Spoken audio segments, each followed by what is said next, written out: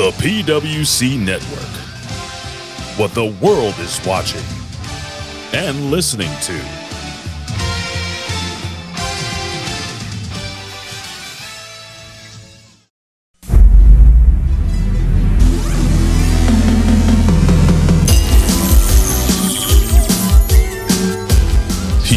PW Hustle.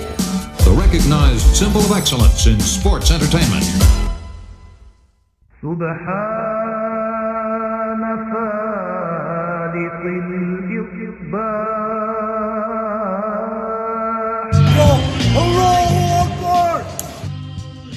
dong. Hello? Yes, that's right, infidels. You found us here, channelattitude.com, Hameen Media Group, where you get the most real talk, the best reviews of all your favorite wrestling shows from AEW and WWE, Impact, and more, because we're going to break it all down with the best staff in professional wrestling at HMG. So you don't need to go anywhere else, because there's no 5 stars here. There's only $5 face slaps, infidel. Hello, Akbar! So sign up today, channelattitude.com, Hameen Media Group, and join the Hameen Army for the most real talk in professional wrestling. YOLO!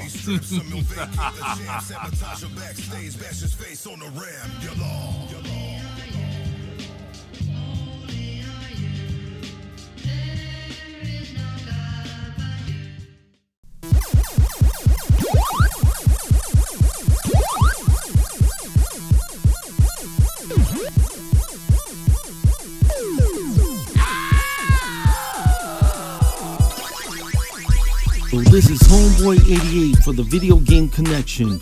Join us weekly for the most entertaining video game podcast you'll ever hear. Join Ivan, Big Tom, and myself as we review the latest games, up-to-date gaming news, and game previews all in comedic form. It's a jam-packed hour of ear fun with our own video game rap songs. Listen to the Video Game Connection wherever you listen to podcasts, except Walmart. Never Walmart. Keep gaming and keep listening to the Video Game Connection.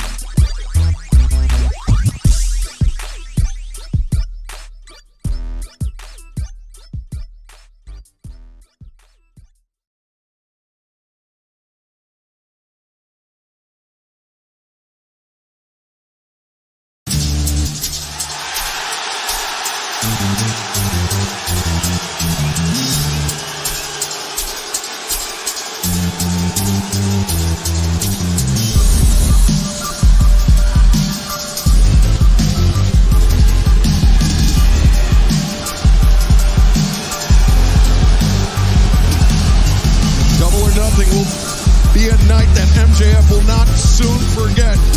To paraphrase the great Chick Hearn, MJF could not buy a break that night. Simply got overpowered by a bigger, stronger man as he's asking for the music to be turned off.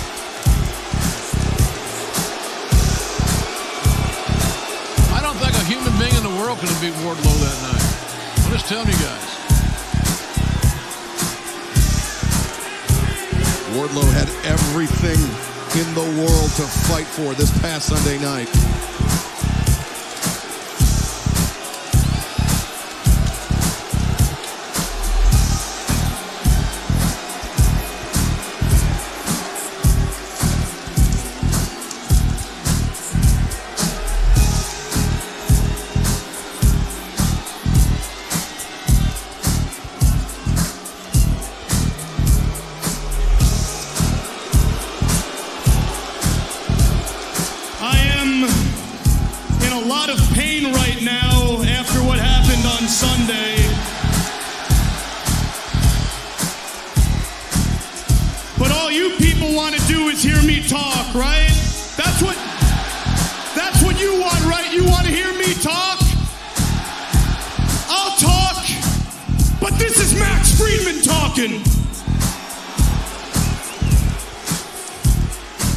Big merger, boss. A lot of important executives here tonight to watch your product. Would be a real shame if something bad happened. I wouldn't want to embarrass you, man. trying to sit down with me to hash things out for quite some time now, haven't ya?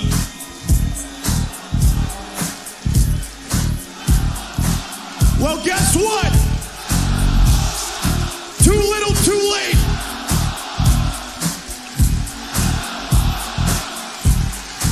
Here's why. When this company first started, it was all friends wrestling.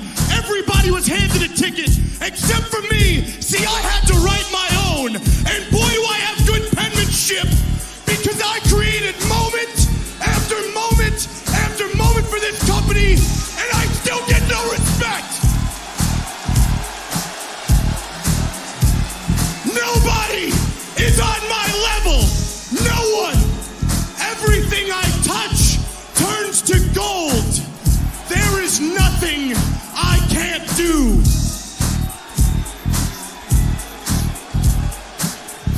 Every time I come out here, I am not expected to hit home runs. I am expected to hit grand slams. And I do that shit on a weekly basis.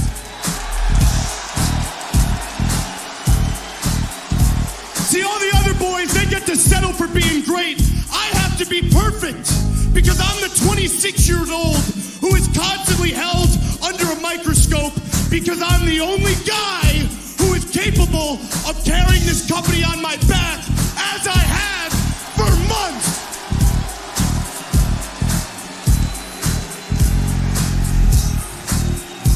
It's funny I hear boos, but I also hear clapping. That's interesting. That's interesting. Where were you guys?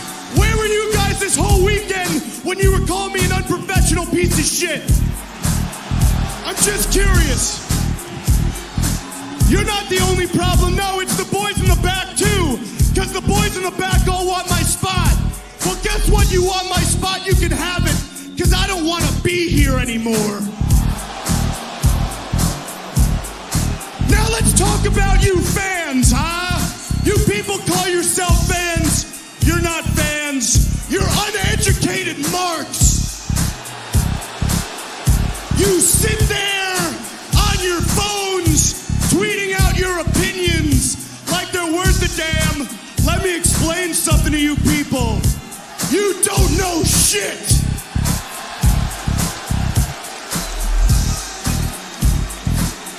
Your opinions suck. Your opinions change at the drop of a dime, and then you pretend your new opinions are the same as your old. For example, man, I always knew MJF was a good wrestler. Really? That's interesting. Because last time I checked, you guys pretended I sucked in the ring for a long time. And why is that, huh? Because I'm not untrained like all your faves? Because I don't pretend to watch New Japan? Because I don't dump my opponents on their head? Because I'm not reckless? What is it? Is it because I'm not chasing star ratings, guys? What is it? How could I possibly be the best? Well, newsflash, I am the best! I'm the best in the world! Because I'm the only guy who makes you feel. And unlike all those boys, I don't gotta do a bunch of bullshit to get you there.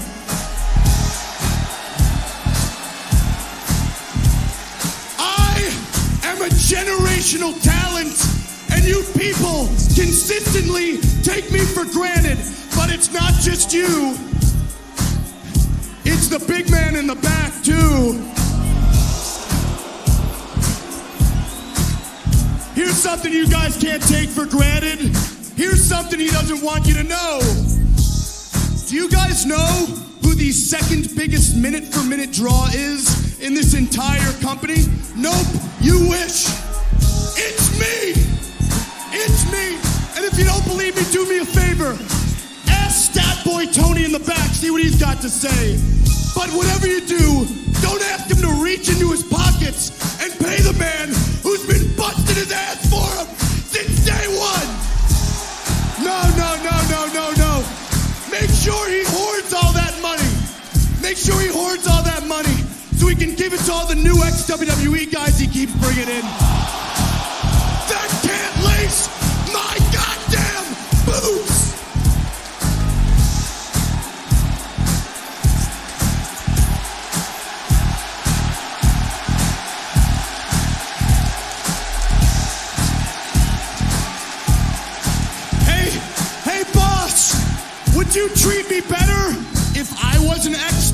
WWE guy? See, maybe you don't get it, man. Here's the problem with you, boss. You got a position of power in a wrestling company when the only position you should be assuming is behind the guardrail with all of them. I don't want to wait till 2024, but you don't listen to me, so allow me to make it a little bit easier for you. Tony, I want you to fire me. Tony, don't count me down, you piece of shit! Shut your mouth! Look at me, Tony. Look at me. I want you to fire me. You fucking mark! Fire me! Fire me!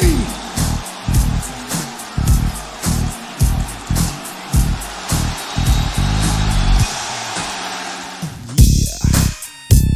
Back up in your ass with a 27. Don't wanna fuck with me. Yeah, we doing it like that. Motherfuckers out there be like taking our stab, trying to do their own little this thing, but you can't do it, you know? So we gon' do it like this, like sit back, relax, and get it cool.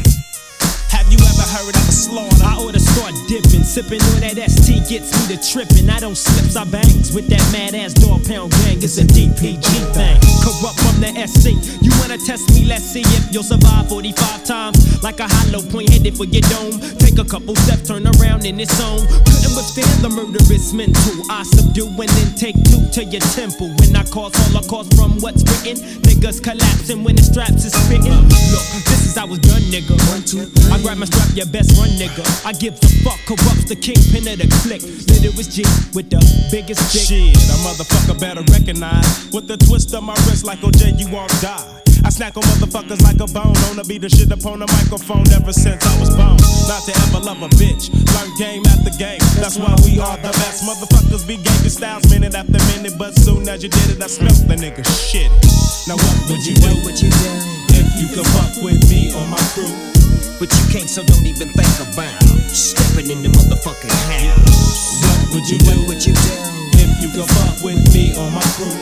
But you can't, so don't even think about stepping in the motherfucking house. Bitch, butterfly all day while I steady make my pay every single day in the LBC. Cruising through the east side, me and Lil Sal in the back of a green 6-4 bustin' freestyle. There's no escape, give me the papes in the tape case. How much money could a nigga make in one place? The review ain't shit new. You stupid motherfuckers can't fuck with my crew. I see all these niggas trying to get with my kinfolk. Get so many busters on the west coast. And to say the least, I see a few trick ass niggas laying low on the east coast. And the question is asked, do you wanna rap, scrap, or blast? Cause that nigga dance. I'll be the first one to hit him. Oh yeah, fuck BG knockout and every nigga down with him. Cause I'm a natural born killer. And I still a hat, motherfucker, cause it's like that. Now what would you do? You can fuck with me or my crew. It's so many motherfuckers that I can include. Who's quick to blast motherfuckers in a feud? It doesn't make a difference, cause it's about who's the quickest on the draw to end all existence. For instance, let's take these ruthless fools in a pound in one room. Assume it's only for conversation, so let's conversate. Slip a nigga to 38 then dip. Empty out the clip, mind on set trip, cause niggas talk shit. Now if a nigga had a prayer before a nigga died, would the nigga be dead or would he stay alive? And if I was in your shoes, would I survive? Probably not, you probably let your Glock go pop. Now drop to your knees and picture that nigga dance flowing in the breeze. Now what would you do if you could fuck with me or my crew? But you can't, so don't even think about stepping in the motherfucking house. What would you do if you could fuck with me or my crew? But you can't, so don't even think about stepping in my motherfucking house, bitch. From the twitch of the eyes, you can see the lie. Just know it when you see it, cause it messes up the flow to the real feelings you know. And I'd rather be sipping on a glass of wine. Can you feel yourself in the ring with Everlast, trying to still a flow? I don't think so. Cock blockers come with their hearts beating jealousy in the way like a stray dog, trying to claim every bitch as his own. Cock blockers come in every color, even blue, yeah, this is true. Trying to fuck your woman and even you. Now what the fuck would you do, motherfucker? What would you do? What would you do?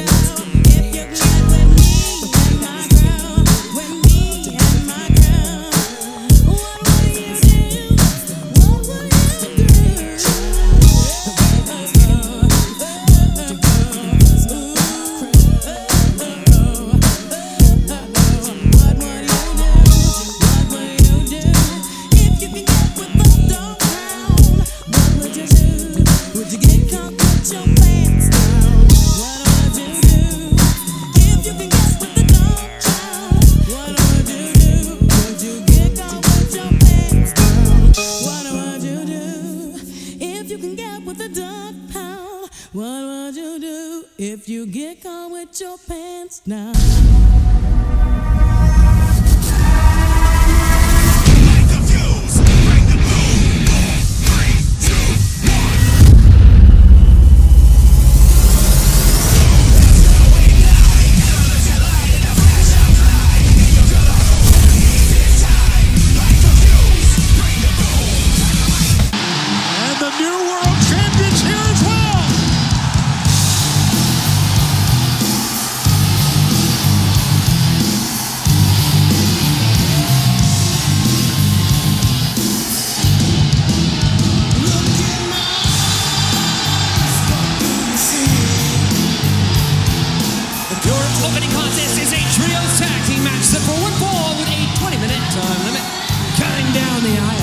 Chicago, Illinois, weighing 218 pounds, he is the new All Elite Wrestling World Champion, CM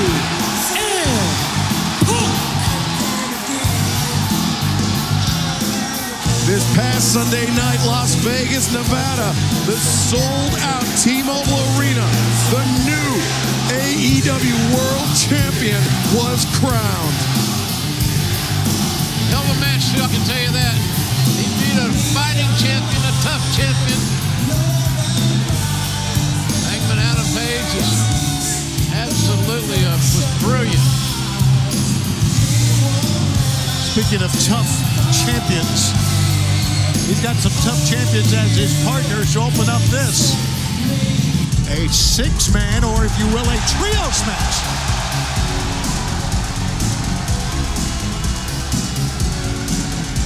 His tag team partners from Asheville, North Carolina, at a combined weight of 443 pounds, they are the Ring of Honor Tag Team Champions, Dax Harwood, Cash Wheeler, FTR. Man, there's a lot of talent right there in that picture, ladies and gentlemen. I guarantee you one thing, if I had the old school wrestling territory, those three guys would have work.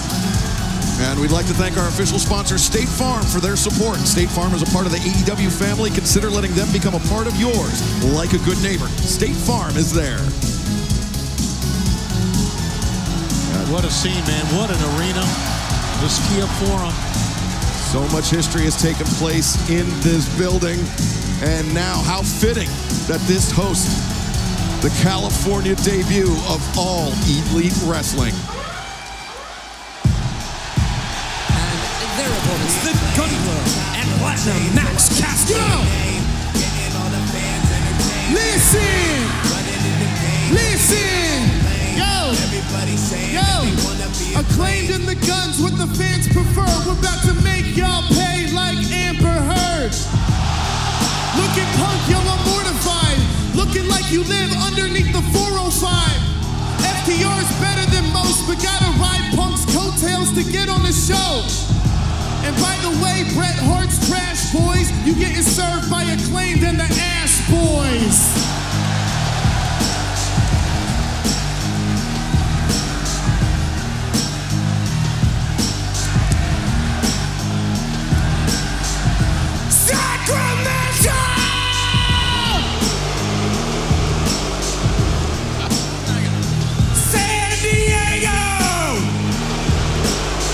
Dumbass boys. Oh, you idiots.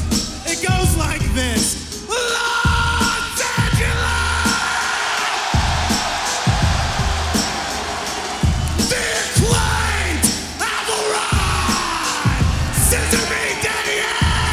And there's Platinum Max Caster on your right, Colton Gunn on your left. Austin bringing up the rear along with Anthony Bowens. Let me hear you say yes!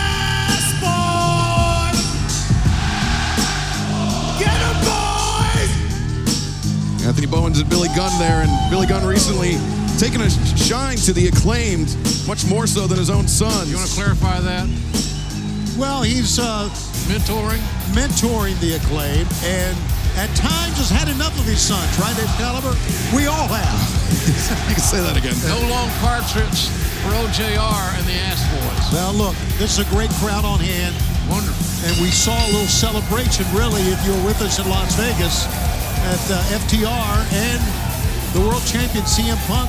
But I can tell you on this night, the adversaries, wait, there's a tag. That will change the complexion. Business just picked up. Oh boy, slipped on the top rope. Punk now right hand to the face of the Gun Club. Punk will now take his frustration out on the ass boys. That's right, buddy. And Punk was in an intensely physical match with Hangman Adam Page just a few days ago. You know, nobody comes out of World Championship title matches unscathed. Oh, my God. I'm shocked he's even wrestling tonight, Tony. Not even wrestling, but wrestling the opening bout. That's Wheeler. Punk. Nice running knee by the champion. Look at this teamwork. The back body drop to Cash elevates him over the top. Short arm lariat by Punk. There you go. Go right up top again. Damn right. Punk's got some issues. I'm not sure quite what they are. But man, he is focused, hell-bent on winning this match. How about that big, if you will, mic drop? The new AEW World Champion now facing off with Daddy Gunn. Billy Gunn. Stepping in. Oh, wait. Look at this. Austin Gunn with Punk's attention diverted. And if Austin could have grabbed those tights for additional leverage, we got an upset. Oh, Austin was looking for the famouser, but Punk, look at this, with one hand. Picks up Austin and powerbomb him into Billy. Now Punk with Austin Gunn up on his shoulders. Might be time to say nighty-night. The GTS. Austin Gunn is rocked, and now the big rig from FTR. What great teamwork!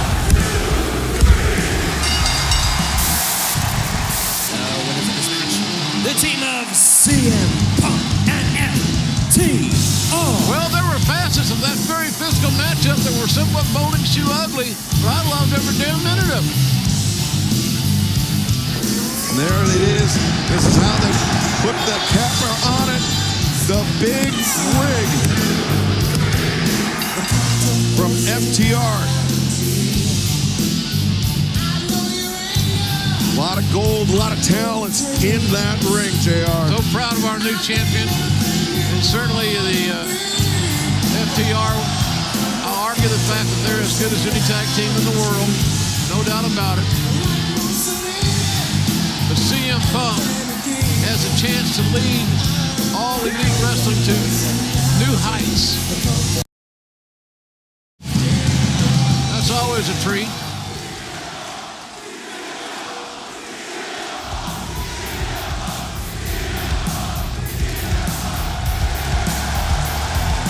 Beautiful build. Strap. You know, I've never done drugs in my life, but I'd imagine this is what it feels like. And hey, the magical thing about me being me is knowing, boy, I still got a lot of work to do. There's still miles to travel. There's still roads to travel. And hell, I know I got to get better. That's what this championship's about.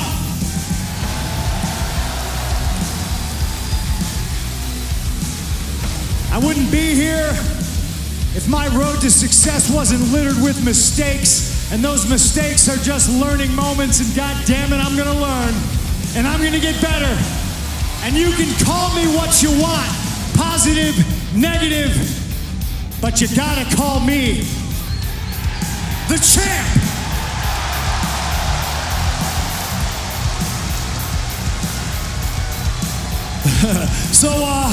Those things Punk hasn't done, I've done. And I'll tell you, yeah, it feels that good to do those things. But to get serious for a minute, professional wrestling means the world to me. In the crowd right now is my beautiful wife and my baby girl, and those are the only two things. Those are the only two things in this damn world that mean more to me than professional wrestling. Being the Ring of Honor Tag Team Champion means the world to me in cash. So when you come on my stage, when you come in my ring, and you attack me and my best friend, that don't sit well with me. So I guess what I'm saying is, if you're from a different company, if you're from the same company, sorry, Finley, bring your ass out here and let me kick your ass. Wow. That brings us to New Japan Professional Wrestling.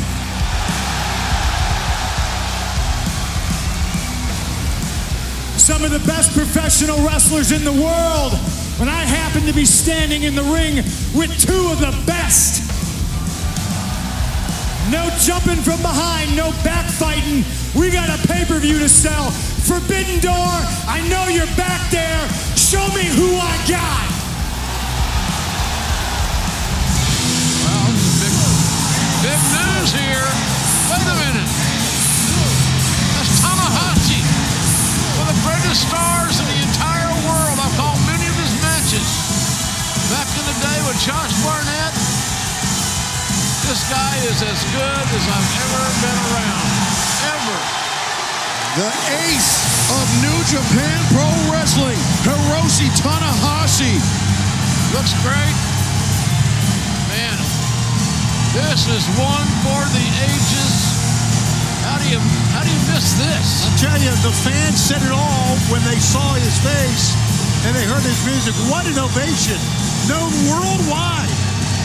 The Grand Slam champion in New Japan Pro Wrestling, the record-setting IWGP Heavyweight champion, and he has answered the challenge. He pulled that company out of some doldrums way back in the day.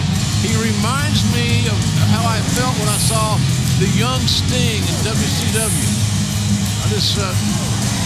He's invigorating, his energy. Wow, we know that on Sunday, June 26th,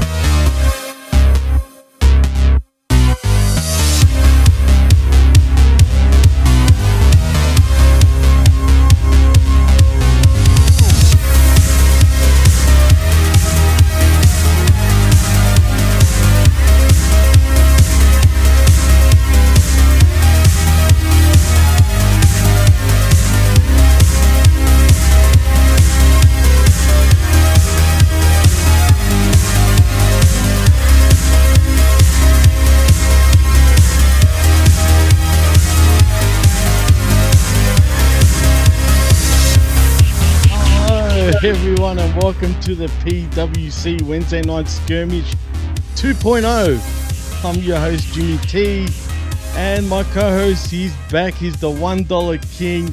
He's sexy time. He's Kevin Panetta. What the fuck is cracking, my friend? How's things, Buy man? that for $1 sub. I want my motherfucking money. Services rendered. Fuck a check. Return it to sender. Give me mine and legal tender, Mr. Manager. The venue was filled to capacity. Check the door box. Count my percentage and get that to me. Fuck me on the dough and we in all black with millies, ball caps and billies. It's all raps for really. Fuck me on the dough and we in all black with millies, ball caps and billies. It's all raps for really. Sorry, bro. I had to once again, as per usual. Yeah, part of me being a little sweaty. I went right from the gym. Didn't bathe and shit yet. Ready to rock. You smelly motherfucker. Nah, I'm joking, bro. Oh, man, this has been... Nah, you're cool, man. It's the stank of fucking sexy time, bro. That's what that stank is. Don't worry about that.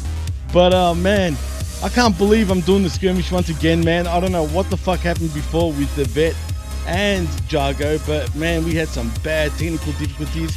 Even though it wasn't coming up on our end, it all seemed to happen post-show, but it is what it is. But that's why we're back once again, because all the main things we're talking about, especially the MJF stuff, it just, you know, it was just fucked. I mean, anyone that goes back and tries to listen to that show will absolutely turn it off in a split second, in my opinion, because I know I would. It was that bad.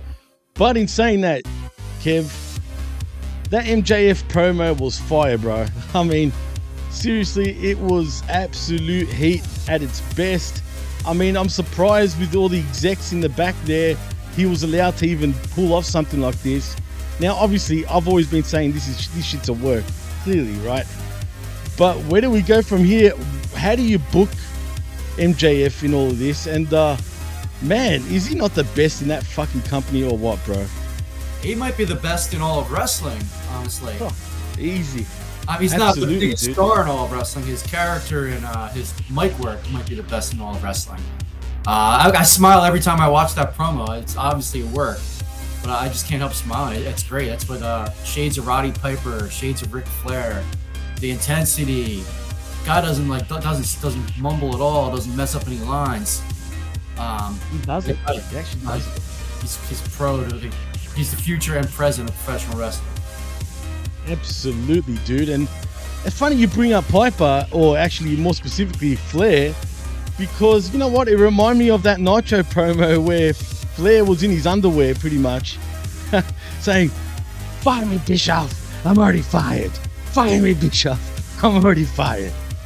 Actually, it does remind me of that actual promo. And in many ways, I mean, AEW is the cosplay federation in all of pro wrestling.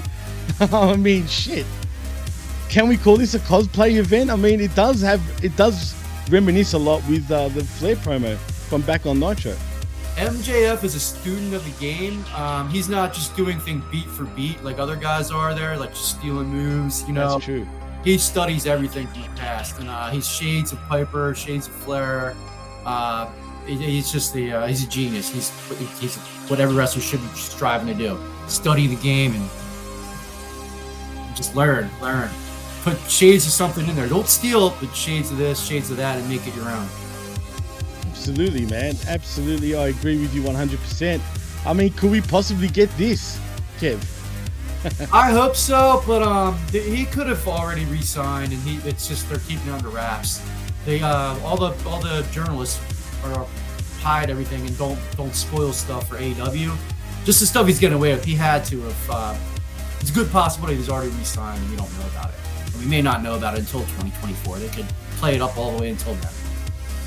Well, you know what, man? This promo's got the... And I said completely different stuff during the first run of the skirmish. But I feel the more I see that promo, the more I hear it, the more I watch it, the more I feel like this could be possibly the promo that kind of turns the industry on its head. Hopefully. You know what I mean? It reminisces a lot on the past where, you know, like that Attitude Era sort of turn, or when the Monday Night Wars were first starting with Scott Hall, you know, jumping in saying, "You know who I am, but you don't know why I'm here," right? It even reminds me a lot of that, just not in the same context, obviously, but the ramifications of what this promo could do for the whole industry as a whole. I mean, man, it just brings a smile to my face. It's going to be one of those promos that you can always go back to and just absolute marvel with joy at watching a promo like that. Because, man, for a kid, and I'll call him a kid because compared to you and I, Kev, he's a friggin' kid, bro. I mean, he's old enough probably to be our kid. Let's be honest, right? I mean, fuck.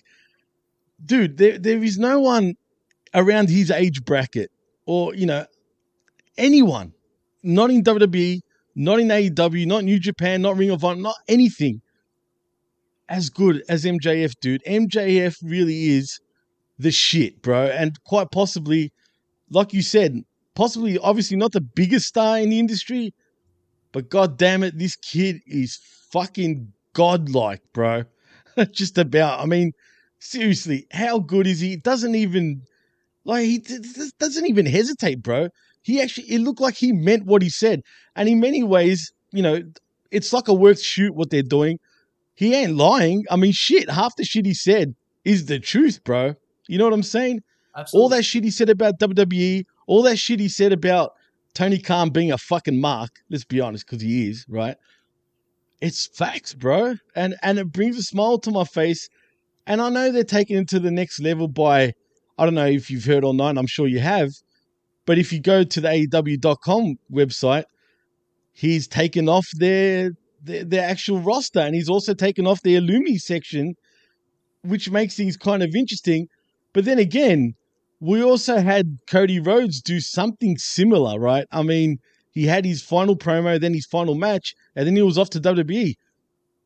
Think about it, Kev, and I said this earlier.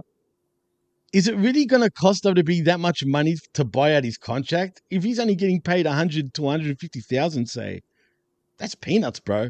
I would fucking pay out his contract. I absolutely would too, but are they even allowed to call and ask what he's making? Like, how does that work legally? Is I'm curious about. Is it tampering at this point? Like, how do you go about doing that? Because it's not public knowledge. That's what I'm. Right. Well, everyone's. Or he's got 2.3 million. You call him up. Right. Out. Well. The thing is, man, is it tampering when there's no governing body in professional wrestling? You see what I mean? But then they would have done it all the time. They could do that whenever they want for a guy then, There's got to be some kind of... It's not anarchy. Well, I mean, think about this, man. Remember when Hall and Nash jumped ship to WCW back then? And I know both companies were public companies at the time anyway. Actually, WWE weren't even public yet. They didn't go public till 99. So this is back now in 96. And I'm pretty sure WCW was public because Turner in general was public, right? I could be wrong, but I'm pretty sure that was the case. Anyway, my point is, it was no secret that Hall and Nash were already on the way to WCW while still under contract with WWE. Was it tampering then? They didn't fucking take him to court other than Scott Hall using the Razor Ramon sort of persona. But other than that, was there really any tampering involved? I mean, shit. They were allowed to go ahead and jump ship while still being part of WWE. Hear me think this through for a second too. I know WWE is interested in them, but now that they have a board of directors and stuff too, and shareholders, do they like them enough to pay $1 million to buy out, and then give them a big contract on top of that? Would that work for the shareholders though? You have to answer to a lot of people now. I know they like him, but do they see him as a Cody Rhodes, as a Roman Reigns? They definitely see him as a Miz. It depends how big they see him and how bright of a future they see for MJF. He is undersized. I don't think so for WWE. He's definitely undersized for the people they usually go for. If they see him as a Roman Reigns type guy, absolutely champer, But if they see him as a mid-carder, upper mid-carder, then I don't think it's going to happen. They're not going to buy out the contract. Depends how they see it. Look, he is undersized, right? Don't get me wrong. And he's pretty much undersized for the WWE sort of standard, right? But in saying that, his fucking mouth and just his persona in general, I think overcomes all that shit, man. Because I don't look at MJF like he's some mini-me or he's some little dude. You know what I'm saying? Even compared to Ciampa. Ciampa looks fucking small. Seriously, right? Yeah. And I love Ciampa. But he just doesn't have that charisma that a MJF has, obviously, right? Whereas MJF comes across like a larger than life sort of guy, man. I mean, you tell me someone at 26 years old who is as good as this guy, like ever in the industry. When you think about it, bro. How old You know was what I'm saying? when he was in the Nation? That's a good question. No, okay. The Rock, you're probably right. But was he in his mid-20s? He might have been early 30s, to be honest, too. He might have been. We'd have to look it up. That's what I'm saying. I think he might have been pushing 30 even, bro. I think it was in his late 20s. He's You know even what more I'm saying? charismatic than Lionheart Chris Jericho. That was like probably the closest, all that charisma at such a young age.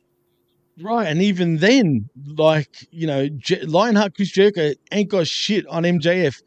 Now think of this, right? By the time he reaches, say, 35, he's still in his prime, and by that point, he should be an absolute megastar making millions, bro, surely. I agree too, but do they see him as the next Miz or do they see him as the next Ric Flair? That's the question. Obviously you and me see him as bigger than Miz, but it all depends what Bruce likes him, so that's a good sign. But it's all about Vince. That is a great sign, because I'm glad you brought up Bruce, because him and Bruce have that MLW connection, and apparently they're pretty good buddies, actually, and apparently they even speak till this day, according to both of them. I don't know who to believe, but man, if you think, it's funny because Jamie the Vet Williams actually thinks that Vince wouldn't even know who the fuck MJF is. I don't know if I believe that, man. He's got to be on WWE's radar, and if you believe the dirt sheets, he's been on their radar for a long time. Now think about it.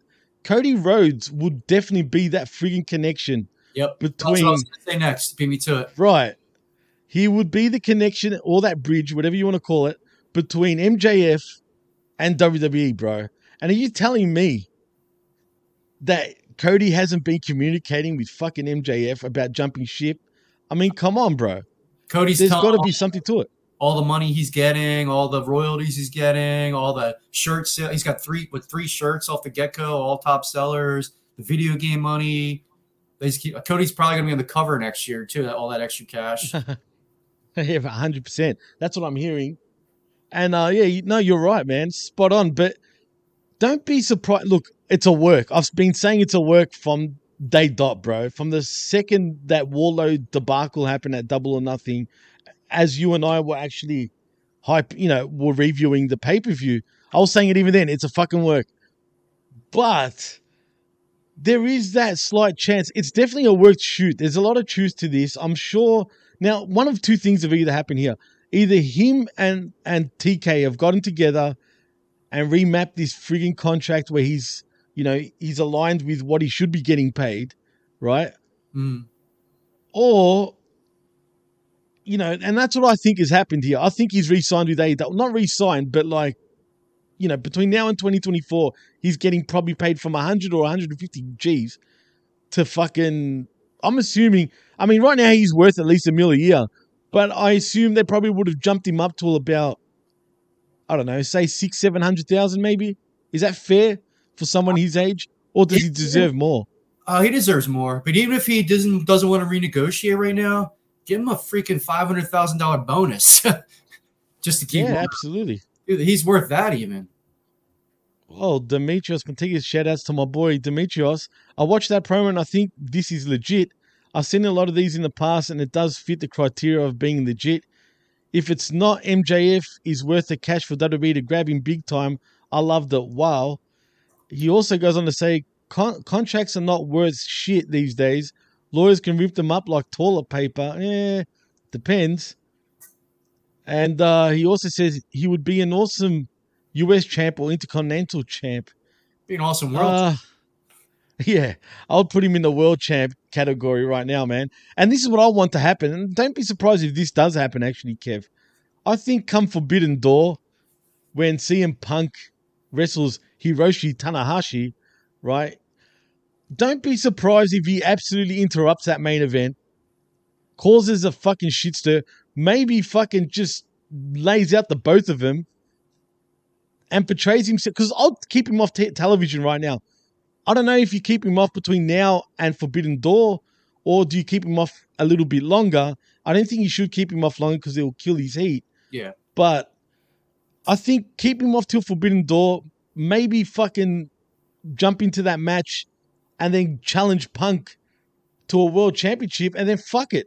Have him win the fucking world championship. Because him and Wardlow, and this is what confuses me, they want Wardlow over as fuck, right? Yeah. They've got Wardlow over, right? But now MJF is kind of taking that heat away also in many ways, even though he lost, right? So what do you do here? Like, you got Wardlow that's the number one contender for the world championship, apparently, right? According to AEW. But you've also got MJF absolutely taking all the heat off absolutely everybody, including Punk, who can't be happy about that. Wasn't that his gripe about him leaving WWE in the first place? He was world champion, but wasn't seen as the guy. Well, it sort of seems like deja vu to me, Kev. Is Wardlow officially number one contender, or is he just ranked number one? He's not just okay. Well, he's ranked number one, which I assume would mean he's number one contender. He could go against Scorpio Sky and squash and win the belt right away, or after the Forbidden Door, CM Punk and Wardlow could fight each other and keep MJF doesn't go on the Forbidden Door pay-per-view. He attacks Wardlow and Punk the next pay-per-view, injures Wardlow, beats CM Punk for the title after that. So Wardlow's off TV for a little bit, doesn't kill his heat. He might have beat CM Punk, and then that feud can come back later after Wardlow is healthy. I like that idea, but the only problem is, what's the next pay-per-view after Forbidden Door? It is all out, or is it? Oh yes, you're right. All Out. No, You're right. It is all out, which is in October, right? It's usually September. You sure? At least last year it was. All right. Well, it's either late September, early October, whatever the case. Isn't that a little too fucking far away to be doing that shit though? Nah, because you don't want to take the belt off CM Punk that soon. So, like, we already have the Forbidden Door, and then another couple months after that. Nah, it's not that far. Well, Demetrius says Punk would be going off at TK with what MJF did, because that's what he would do behind closed doors. It would be going off. Well, actually, Demetrius, funny enough, Punk was the one that came out to talk to MJF during commercial breaks. So I guess just to tell him, calm the fuck down or whatnot. But I don't know, man. I don't know. They've got everybody intrigued. They got me intrigued. And don't get fooled. This shit's a work, Jimmy. I'm telling you now, man. It's a work, but it's a... If it was legit, he'd be getting fined by the network right now, too. You can't say fucking Mark on TV. There'd be a big fine. Not just taken off the alumni page, the roster page. There'd be a big fine or suspension indefinitely if that was legit. Yeah, you can't say 100% on TBS. But in saying that, like I said, there's no fucking way they would have allowed him on television. There's just no chance in hell that shit would have happened. And it's unless timing too. He's doing all this shit when he doesn't need to be on the next pay-per-view, the Forbidden Door, So it's perfect. It's too perfect a timing. He doesn't need a feud the next pay-per-view. And what kind of sucks, man? And I had a feeling he was going to appear on Dynamite. I was probably one of the very few ones that said he will appear on Dynamite, right? But he pretty much no-sold what Wardlow did to him, though, man. Yep. Which is a little bit of an issue for me anyway, Kev. And if I was Wardlow, I'd be a little upset because, let's be honest, that loss absolutely done nothing to MJF. Nope. It really didn't, especially with the way he came back on Dynamite. It done nothing, dude. It done nothing. I don't know if it does Wardlow any favors though, Kev. But if this was WWE, this is your WrestleMania build-up, bro. It writes itself. Like you said, you have him attack Punk and whatever, get the belt off Punk, or him hurt Wardlow where he gets rid of Wardlow for a while, have him beat Punk. Wardlow comes back eventually to beat MJF for that world title. Bang. There's your WrestleMania moment, right? Yep. Or you just did to not ruin Wardlow's heat, have him squash Scorpio Sky in 4 minutes like Brody Lee did to Kobe, That's the only other way to not kill Wardlow's heat, his momentum right now. Then he can eventually go to MJF. Yeah, I'm intrigued too. It's MJF has me at the palm of his fingers right now. Yeah, absolutely. I think he has all of us. The whole. If you like wrestling, you definitely you're at the palm of his fingers right now. And you know what, man? I'm excited. I'm excited for the first time in a long time, bro. I really am. And let's be honest, a lot of people love this Dynamite, but take away that promo. Was it really that fucking good? No, think about it. Wasn't bad. Wasn't. It wasn't bad. No, absolutely wasn't bad. But it was just a whole bunch of nothing matches and a whole bunch of tag matches that really had no meaning. The only thing that we had any sort of story sort of driven, moving forward is pretty much MJF. If you want to say the Britt Baker, Tony Storm bullshit, you could say that too, right? I mean, everything else was pretty much a throwaway match. But, man, it'd be funny. I mean, imagine MJF did turn up, and I'm playing devil's advocate now because I don't think that will happen. But imagine he did turn up in WWE. Like, it would blow my mind because how did this slip? Could he be working everybody, including TK, actually, Kev? Could be with the Cody connection, and that's what I'm saying. Cody made the most money they ever have. I don't think so, but yeah, it's possible. I'd give it a 25% possibility, which is a decent amount, I mean, there's always a chance, right? I mean, fuck, you never know, bro. I mean, shit, it just blows my mind. Like, I can't get over. Like, what blows my mind, though, with that promo even more is how the fuck, like, especially with all the exploits in that, right, and all the explicitives, how the fuck was he allowed to get away with all that shit while you had Turner, or should I say, Discovery executives in the back, dude? Well, they did bleep fuck. It had the delay, at least in not on my feed. Not on my feed. Australia and in Pennsylvania, it was bleeped. He said shit twice, but fuck was blocked on my feed. Well, I'm glad to report that on the Fight TV app, they did not bleep it out, man, at all. And that's with my intro just then. That's where I got that from, obviously from the Fight TV app. That's why I enjoy watching it on Fight, not just because, they leave shit out, but they also don't really go to commercial breaks, so you continuously see what's going on during commercials. And most of the times, they actually have overrun for whatever reason. So whatever happens once it goes off the air on TBS, sometimes it will continue playing for a good 5 minutes after the actual show officially ends, which is a plus. So you guys don't have the picture-in-picture commercial breaks? You have the full... No. We have the full commentary and all. Too. I hate the PIP, man. I hate it. Yeah, man. And actually, funny enough, I was watching the TBS feed this week, right? Because for whatever reason, because I have to pay for Fight, obviously, right? Right in the middle of my fucking feed, it cut off on me, man. And I'm like, what the fuck? Didn't I pay it? Right? So I just paid it again. But my point is it cut off, so I had to watch the TBS feed. And the picture-in-picture stuff just takes away. Like the way they do, it's the worst, bro. I'll play on my phone and I'll not look up in time and I'll miss. Neither would I. Miss a lot because of the PIP. I'd rather just go to commercial and not have the picture-in-picture. I bet. Well, do you have VPN? Actually, do you have a VPN by any chance? No. Download a VPN and I'll send you my account details, dude. Watch it via Fight. Trust me, it's much better, bro. Right, cool. I'll send you my details for that. But you need a VPN because it probably won't work because you're in the States. Because obviously that's for people outside of the States. So yeah, I wasn't gonna get a VPN because I already jailbreak my Fire Stick, so I get enough stuff. Well, then you should be cool, bro. Oh, I guess maybe I can get Fight through that. I didn't even attempt because I didn't. Yeah, for sure. You should be cool. I'll give you my details anyway. Off the air, I'll give you my details. Tell me if it works. Yeah. And it should be working. If you've jailbroken your Fire Stick, then it should work, man. 100%. I mean, legally, I did not jailbreak it. People. Oh yeah, I forgot we are on live. Fucking. It's not. I don't want to call it television.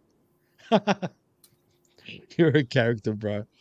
Well, anyway, man, let's get into the first matchup after talking for a good 30 minutes about MJF and was it a work, was it a shoot, is it a work shoot, and rah and whatnot. I got one more thought on something you said earlier about that, Jimmy, too.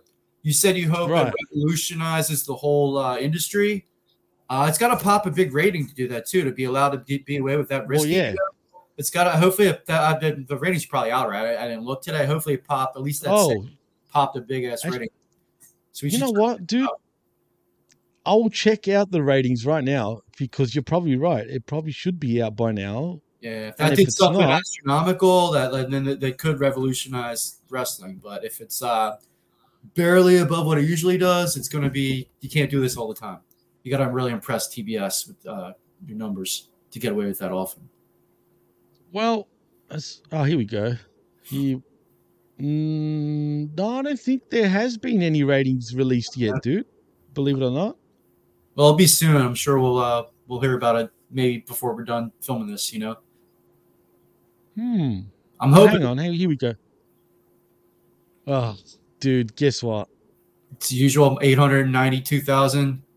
No, they're up by 4.3%, but it's 969. Actually, perfect. 900,069 Nice. viewers. Also, 900,069 viewers. Yeah, perfect. Like literally 69.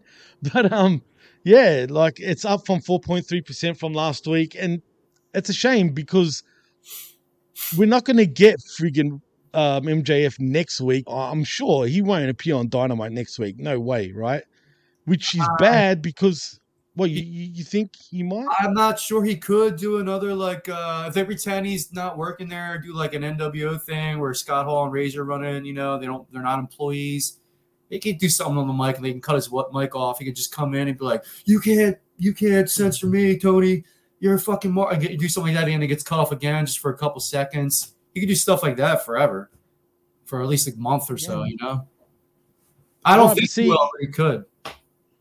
If they advertised that he was going to be, and which they did, right? But if they advertised right away, right after Double or Nothing, I think they could have broken the 1 million mark, right? But they sort of advertised him kind of last second. I don't want to say last second, but they didn't really promote it enough. You know what I mean? I was kind of surprised to see, oh, what, he's going to be on, even though I sort of called it. But I was still surprised, no less, right? And that's the issue, man. They need to promote better. I feel like they need to promote their shit better so people actually, you know, tune in. But for whatever reason, they don't really do that. And we'll see. I do think, you know what? I'll say it now. Next week, because a lot of these marktards, let's be honest, Kev, a lot of these AEW marktards are probably all going to tune in now because of MJF, and he probably won't even be on the show anyway. But they will be expecting him on there, and he'll probably crack 1 million. But if this shit doesn't get people talking, if this actual promo doesn't actually hit the millions on YouTube, which I don't think they've even friggin' released, which is even funnier, they actually haven't released it on friggin' YouTube, which is fucking silly, bro. I saw because that's money there. Than like a person like you or me posting it on YouTube. Yeah, but not AEW posting it though. That's the problem. You know what I'm saying? Like that's the issue. If they want to make money off that promo, just put it up on YouTube, because if it makes millions, that's money in TK's pocket, right? So they got to get on. It is what it is. Right soon, man. Like there were some times I wanted to help them grow their business and show them their good matches, and you can't find it anywhere. They need it. Yeah, it's tough. It's true, man. You got to jump on that. They could have been at 1.5 million too, but like you can't share it to your friends. You can't be like, "Yo, check out this match. Check out this promo." Right. Well, man, let's actually get into the show. And, man, how nice is the Kia Forum or the LA Forum, like how it's originally called? I know it's an old arena, man, but, man, I like wrestling from that joint. It just looks good. It looks old, but it looks nice. Yeah, it's big too, right? Yeah, absolutely. It holds 18,000 or 17,000, 18,000, something like that. But apparently there was 15,000, and that was touted as a sellout, though, Kev, so... It's a good number. No, absolutely. It probably was a sellout. Just they probably bought the other 3,000 tickets. You know, TK probably did. So it's probably a sellout. Just not everybody was in the seats. Well, they seem like they're a big deal on the West Coast, man. By the looks of things, I mean, and you know what, dude? They actually have been doing great numbers, like for the last 3-4 weeks when it comes to attendance. But yeah, man, I like the arenas they book. And the Forum is another great place, no doubt about it. But anyway, CM Punk makes his ring entrance. He was all smiles and interacted with fans in the front row. He then kneeled with his AEW title belt on the ramp. He was joined by Dax and Cash, who wore their Ring of Honor tag team belts for everybody pretty much there, Kev. Excalibur talked about his about this being the California debut for AEW. And that, leads us to the first matchup of the evening between CM Punk and FTR, Dax Hardwood and Cash Wheeler versus Max Caster with Anthony Bowens and Gun Club, Austin and Colton Gunn with Billy Gunn. Caster was having a field day with the LA references. He said FTR have to ride Punk's coattails to get on Dynamite. Shivani called the Guns the dumbass boys. Bowens pushed to the ring in a wheelchair, tried to get an ass boys chant going. Instead, fans only chanted CM Punk. The graphic said we'll hear from MJF later, plus Wardlow versus JD Drake and Daniel Garcia versus John Moxley. Fans popped when Punk tagged in a few minutes in against Caster. Cut a long story short, we have the winners as Punk and FTR in 13 minutes. But dude, Anthony Bowman's doing that ass boys. I don't know why it said in the report that they were doing a CM Punk chant. I don't think they were, dude. Did you hear that? No, I didn't hear that. They were doing the ass boy chant, bro. Everyone was like, ass boys. He said, don't cut me off, because he was saying ass boys. Remember? Right. And then scissor me, bro. Scissor me. I don't get that. Guys, scissor? I don't get it. Come on, dude. You know you get it. You just don't get it, if you know what I mean. Is it a gay thing? It's gay. I don't know. I know girls. It can be a bit of both, bro. It's a bit of a gay thing, and I guess screw me, bro. Screw me. Come on, it's something sexual, surely. I guess. I mean, it's cool for him. I know I support you, bro. Like, yeah, I just don't get it. I don't know how it works. Hey, for a gay dude, I think Bowens is one of the better gay dudes. I hate to say it, and I don't want to sound sort of well, it's the first gay guy they don't portray as feminine, you know? That's why. And that's probably cool. What it is. He's cool. He's like, you know what I mean? You know, that they're not making a joke out of it. Besides that, I think they should stop doing that, or explain it. So guys right. Plus, he doesn't act really poofy, if you know what I mean. Yeah, exactly. He doesn't act feminine, which there's nothing wrong with feminine, but he's presented tough and manly, and I'm sorry, unfortunately, many times the gay males are not presented that way. They're more effeminate, and their characters on these shows and stuff, and not in real life. There's a lot of manly gay guys, Hey, I'm not going to lie, actually, Kev. Talk about growing up Jimmy T. Dude, I used to go to this nightclub called Dome back in the day, right? Over here. And it was one of the best clubs in Melbourne, right? At the time. It's not open anymore. It's shut down. But it was also known as a real gay club too, right? It wasn't a gay club, but a lot of gay people went there, right? But when it comes to the music and like DJ, if you're into trance and side trance and shit like that, that was the place to be. But dude, the first time I ever went there, I was underage, right? I was like 16, 17, and I got in. And dude, this motherfucker, right? Big motherfucker. I'm talking about this dude he looked like 6'8", just a tank, bro. Just huge. Dressed up like Priscilla, Queen of the Desert. You know that movie? No, I never saw it. Yeah. Right. Well, anyway, they're all drag queens and all that shit anyway. This guy was dressed as a drag queen, but dude, he looked at me and said, "The fuck you looking at?" Like in the deepest fucking voice, bro. And he goes, "I'll fuck you literally right now if you keep looking." Oh man, I shit bricks. I'm not gonna lie, right? Yeah. I'm like, whoa, dude, it's the first time here, man. I'm just, I wasn't used to seeing shit like that at the time, right? You know what I mean?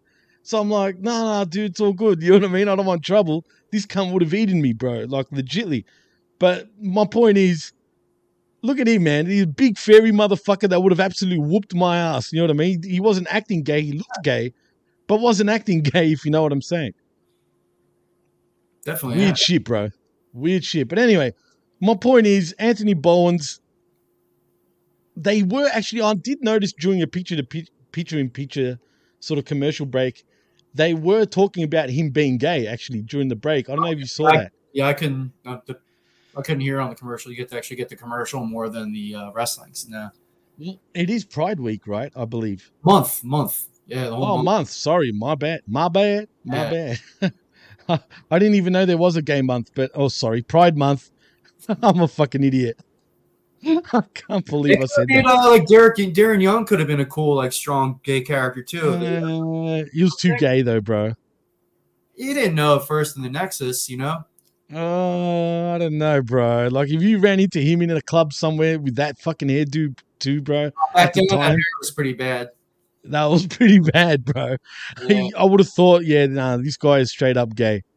Like, They still could have made him a little better character and put it into his character a little bit. yeah, but see, I can take Anthony Boland's kind of serious, bro. I can. You know what I'm saying? Like, He's can cool. actually, even though I know he's gay, yeah, he's cool, man. I wouldn't scissor him or anything like that.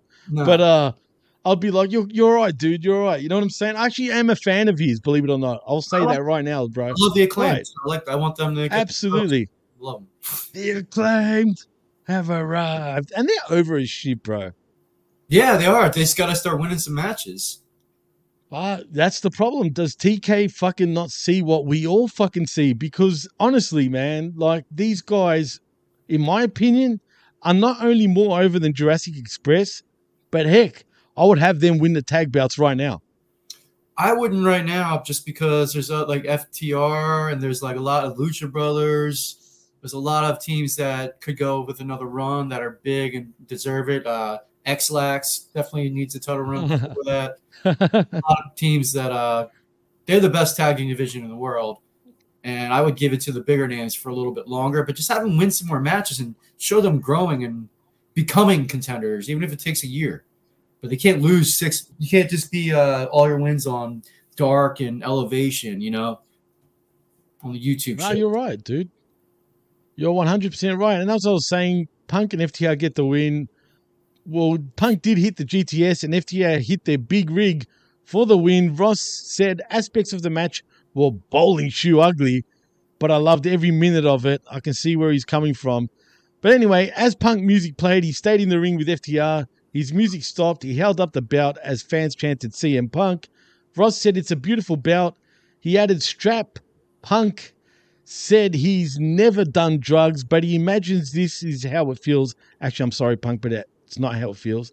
Wow. He said he wouldn't be there if his road to success wasn't littered with mistakes, but he learned from them. He also said he's going to get better. He said you can call him what you want, but you've got to call me the champ. Dax said what Punk hasn't done, he's done. He said it does feel that good. He said pro wrestling means the world to him. He talked about his wife, which I'm sick about him talking about, and his baby girl. He said those are the only two things that mean more to him than pro wrestling. He said if you're from a different company or the same company, come on out. He called Finley specifically. Punk said he's standing in the ring with two of the best pro wrestlers and they have a pay-per-view to sell. Forbidden Door, show me what you've got. And out came Hiroshi Tanahashi. Ross touted him and said, this is one for the ages. How can you miss this? Excalibur touted his accomplishments in New Japan. Ross said he reminds him of how he felt when he saw the young Sting in WCW. He's invigorating and gives off such energy. I don't know if I agree with that, but what do you think actually, Kev? First, I'm going to start off by saying I didn't want this match. I love Punk and FTR together, but I don't need Punk on TV wrestling every week. I want it to be more mysterious. I want to miss him. I want to crave seeing Punk. He should have been on this show. He should have done the segment calling out Tanahashi and maybe even like walk FTR to the ring and then do commentary or something like that. That would have been great. I just don't need to see him every week. Keep Punk special. Don't just make him another guy. Also, the Dak line where he said he does do drugs was pretty freaking hysterical. Yeah. He's like, I do those things. That was a hilarious line. That was actually. The ass boys don't realize they are the joke. They think they're in on the joke, but no, they are the joke. I don't need them on my TV too. That's nepotism to its finest. They're just there because of Billy Gunn. If you keep them you can keep them jogging forever too. Like I don't see it with them. The Acclaimed I love. Like I said, Max Caster's a star in the making. Still needs to work on his psychology a little bit in the ring. He's a little sloppy. He's not that young, but he's still wrestling. Yeah, he wrestles young. He's got so much potential with his character. It was a good match. I'll give it that, but I just don't need to see Punk wrestle all the time. You know, they're big names. Give him segments every show. Make you want to see him wrestle more. I didn't need this right after a big championship win. I agree with you, man. I agree 100%. And that's probably Punk's doing, though, Kev. I bet he's the one that's probably approaching TK with, no, let me wrestle. I'm down for it. Maybe in his own mind, he's thinking, damn, I'm 43. I can still do it. Trying to convince himself, right? True. Just to show and prove to everybody I can still go. And to be fair, he can still go, but he slowed down just a tad. I mean, heck, he even botched a move in this matched up. He did, but he probably wants to prove he's a draw too, because when he was champion in WWE, it had some of the worst ratings in a long time. You know, so he probably wants to wrestle as much as he can just to see if he gets that numbers pop, just to say, hey, I told you, Vince, I told you, Trips, I am a draw. You know, you should have counted on me. All 900,000 of them, bro. That's a huge draw. Huge. It's a 0.4, it's 4% raise, and maybe that's why he's going to keep being on TV. But I want to crave Punk. You know, I want to miss Punk. I'd have him on every show. Talk more. Happy Punk is a tough. Isn't as good on the mic too, so that might be the problem as well too. Angry Punk is where the money's at. 100%, brother. No, for sure, man. For sure. It's true, man. It is true. No doubt about it. But, I mean, that's the problem, dude. After all those 7 years without Punk, I actually feel like we haven't gone 7 years without Punk, Kev. That's the problem. Yeah. And we've seen him so much lately, too, where he's not just another guy, but he's just better than just another guy. You know? He's not a Roman Reigns. He's a Seth Rollins right now, you know? Randy Orton. Is he even that? Is he even that? No, but he's closer to that than Roman Reigns, Brock Lesnar, you know?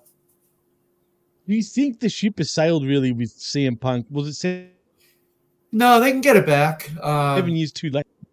No, they can get it back. They if they would have given the belt right away too, I think the momentum would have been off the charts. Yeah, I think the ratings would be like 1.4, 1.5 million still, instead of doing the slow burn. Can I really do it? I'm barely beating all these mid-card guys, barely beating Daniel Garcia.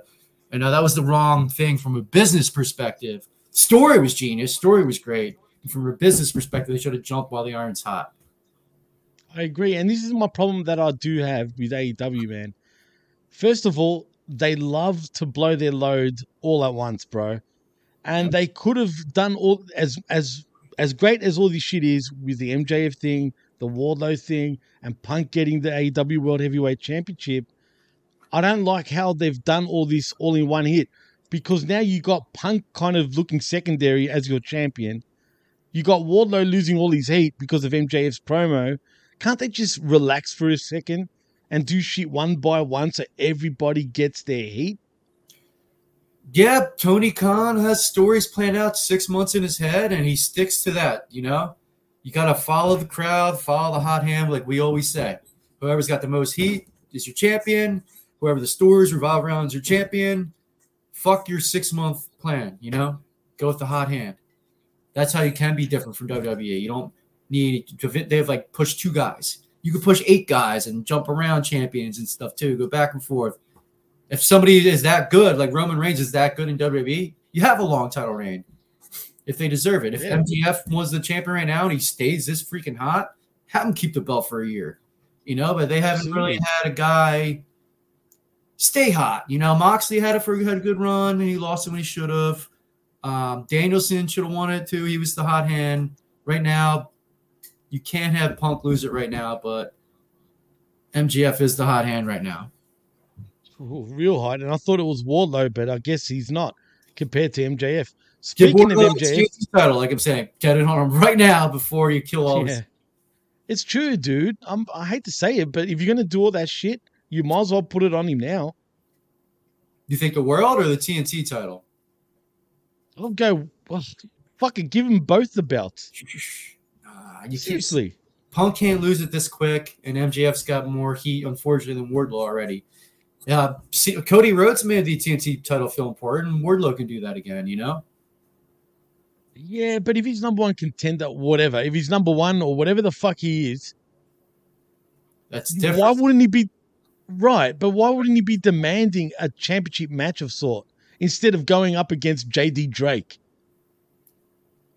I mean, come JD on, Drake bro. make it to Applebee's. It shifted Applebee's in time, by the way. But he wasn't wrestling too late to make it back to Applebee's. Why has he even got a contract? That's a jobber. Seriously. He's gonna lose quick, you know. He's just like the vet said earlier, man, today. He said, "Get that fat shit off my television screen," and I actually agree with him, bro. Yep. I'm just saying. It's laughable. Anyway, it is laughable, man. Car, you know, 100%, bro. But speaking of MJF, he makes his way to the ring entrance to his theme. Fans booed. He looked like he'd been crying. Excalibur said Double or Nothing will be a night he never forgets. Roz said he was overwhelmed by a bigger, stronger man. He said he didn't think anyone could have beat Wardlow that night. MJF enters the ring, mic in hand. He says he's in a lot of pain after what happened Sunday. I couldn't tell, actually, just quietly, Kev. You're right.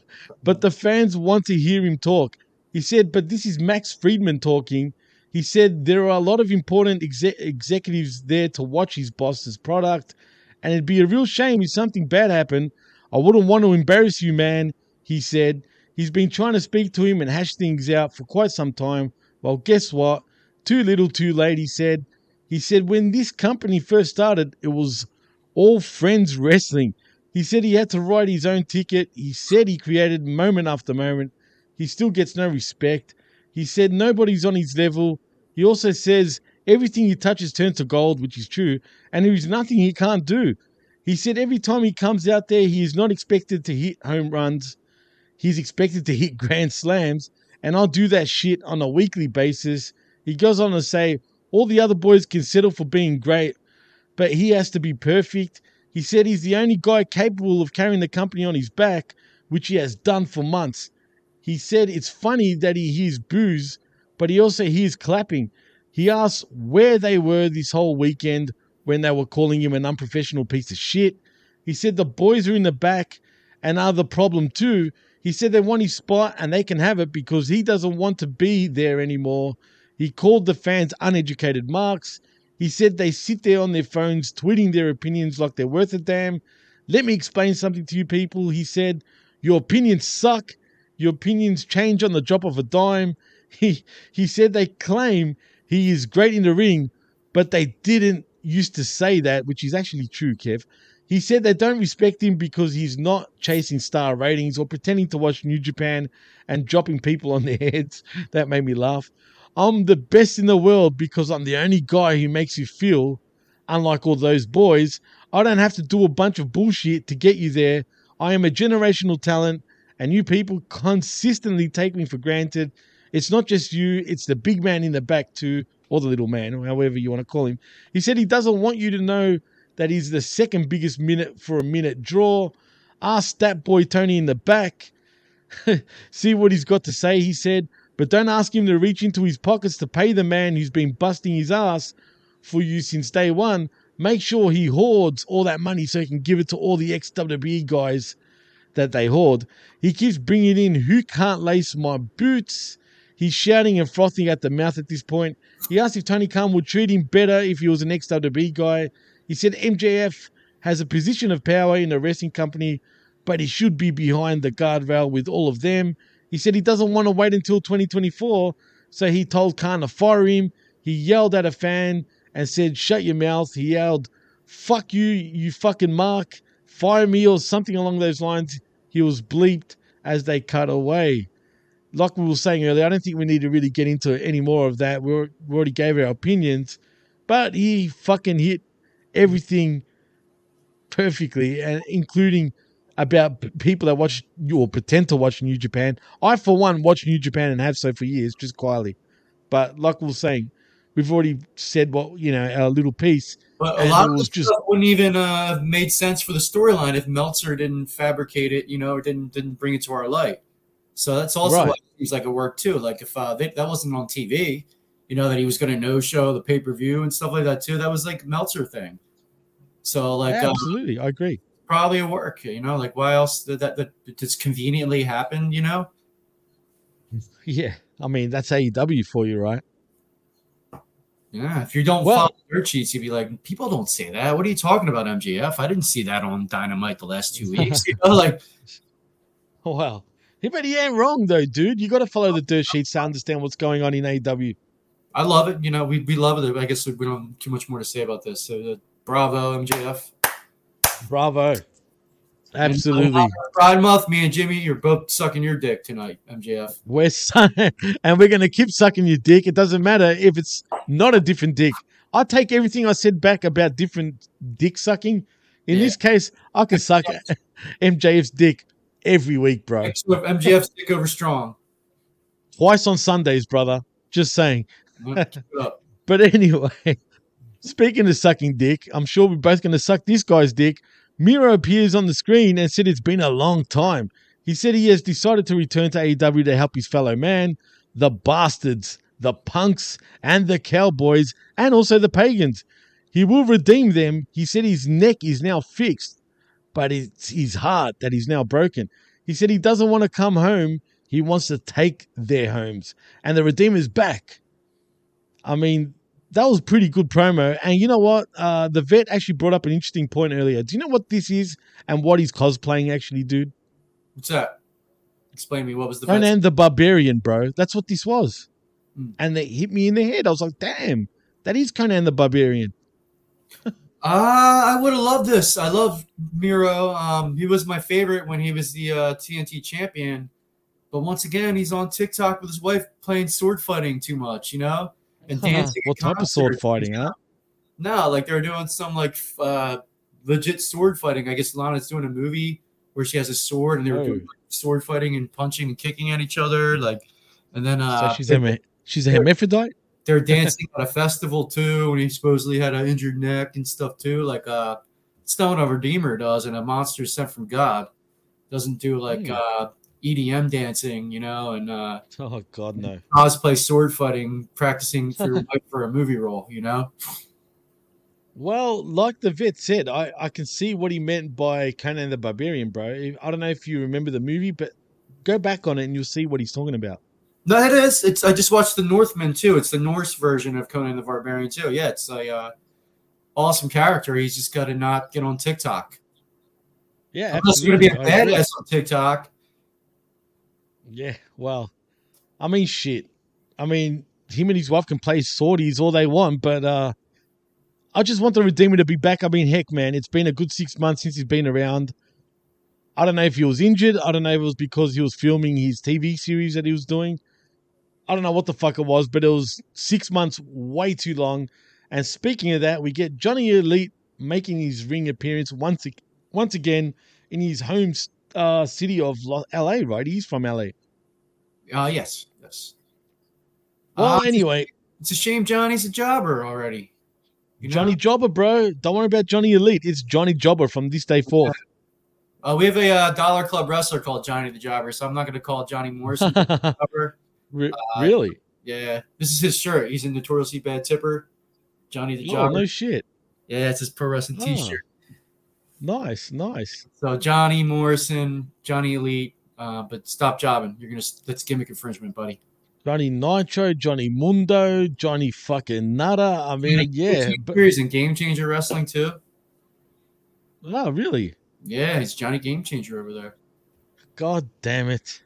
Well, Miro ends up tapping him out with his finisher and wins in about 7 fucking minutes. And there goes Johnny Jobber. Next, Excalibur threw to a video package on Arena Anarchy. Chris Jericho, Matt Maynard, Angelo Parker, and Jack Hager walks out. Maynard screeched about proving who they were on Sunday. Jericho took the mic and said they wanted to sing, but they don't deserve it tonight. He said winning that match came with a price. He asked what kind of a man burns another man. That's funny. Jericho said hypocritically complaining about Eddie Kingston. When he talked about Bryan Danielson saying he was going to kick his head in, fans began chanting yes. Jericho said sports entertainers always beat pro wrestlers. Then they were interrupted by Eddie Kingston's music. Kingston then walks out with William Regal. Kingston yelled, "Cut the music." He said he wants to fight all of them right now.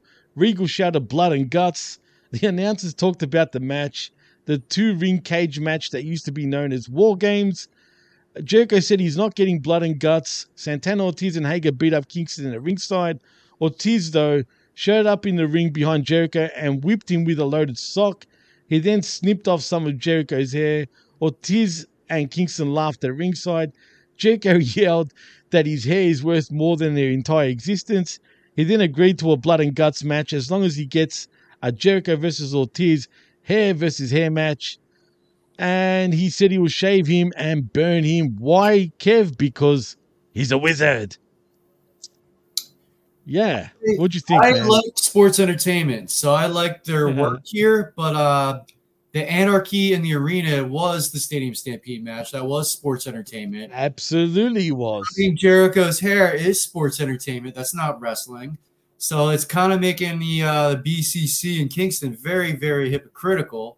Absolutely. Especially Moxley. Especially Moxley. Might as well bring Mitch the Plant with them.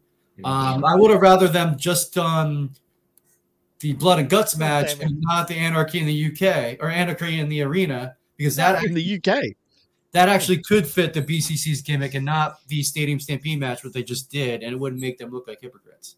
But I'm also over this. I think they need to keep it going. But they all did great. Damn it, Kev. They're great at what they do.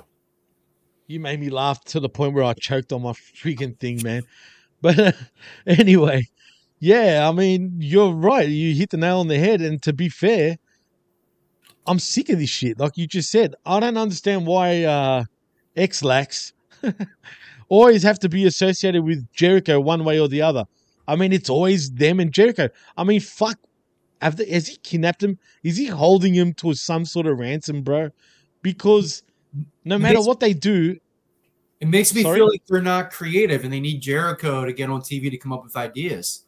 Call Conan up, figure something out. Get away from Jericho. Right. 3 years you've been with Jericho. Literally, if it's not with him, it's against him. I mean, and it's always the same shit. Yep. You had one good feud with the parking lot brawl with the against the Best Friends, and that's the highlight of their career right now. They've been losing or being second fiddle the whole other 3 years. I just don't get it. But in my opinion, Jericho ain't losing his hair, even though he should, because he's got a real bad receding hairline, to be fair. I mean, if you've noticed that bald patch fucking up the top there, man. Yeah, but it looks like he got plugs in the front though. So that might, when he said this is the most expensive hair you'll ever touch, I think that's what he meant. Right.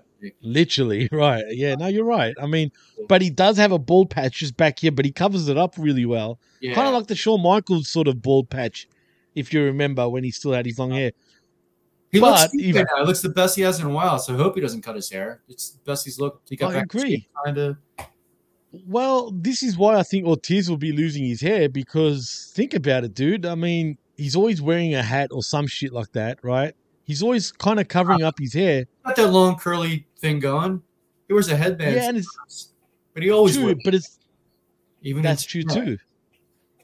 But it is getting out of control, to be fair. So I can just see him losing his hair because he's got a Fozzy concert coming up, actually, Kev. So he needs hair for that.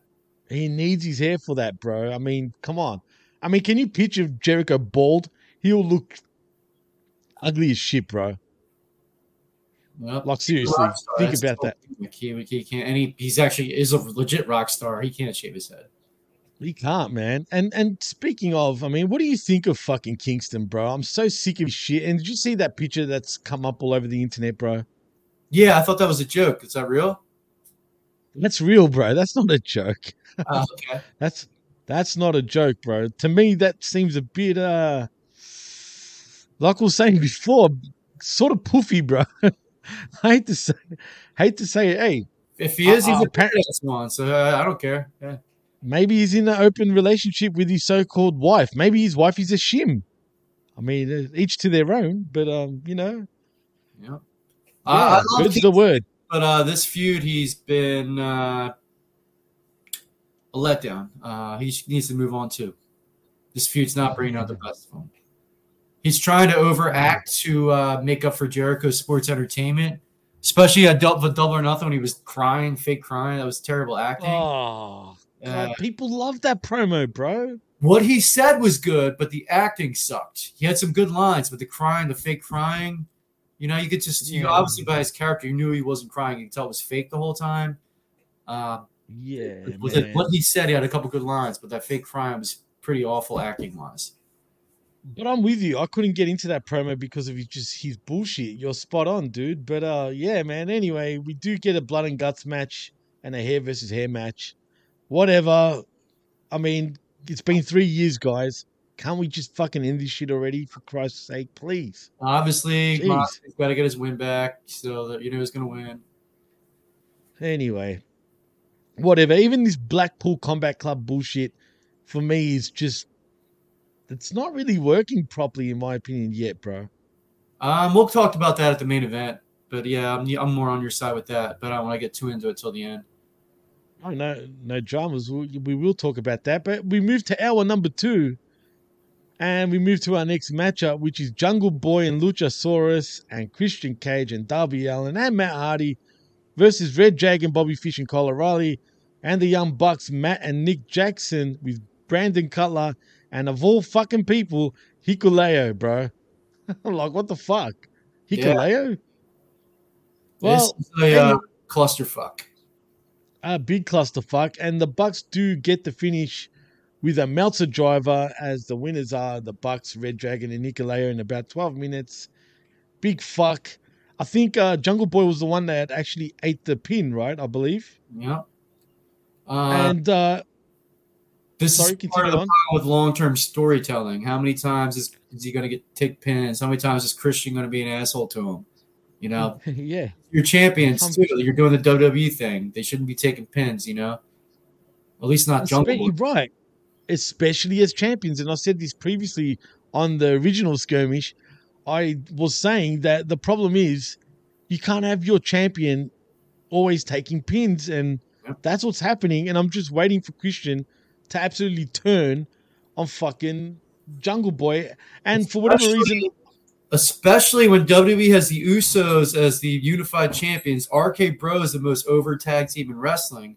But AEW definitely is the best tag team division by far. So right now, like, WWE, the tag team title seems hotter than the AEW one, which is kind of embarrassing for them. That should not be happening. I agree with you 100%, man. But it is what it is. You know what I mean? So, whatever, man. I just can't wait for them to lose those damn straps. Anyway, I'm a fan of them, but it's time. It was time 3 months ago for them to lose it. Maybe even longer.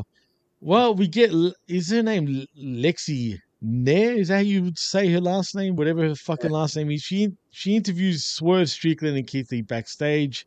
Who gives a shit, really? We also get Shivani interviewing Athena on the stage. She said it's no secret why she's in AEW. She said the one wrestler in particular she wants, for whatever reason, is Jade Cargill. She said all streaks were made to be broken and she'll be the one to break hers. Actually, no, you won't be, actually, Athena. She said she can say whatever she wants, but she is the alpha.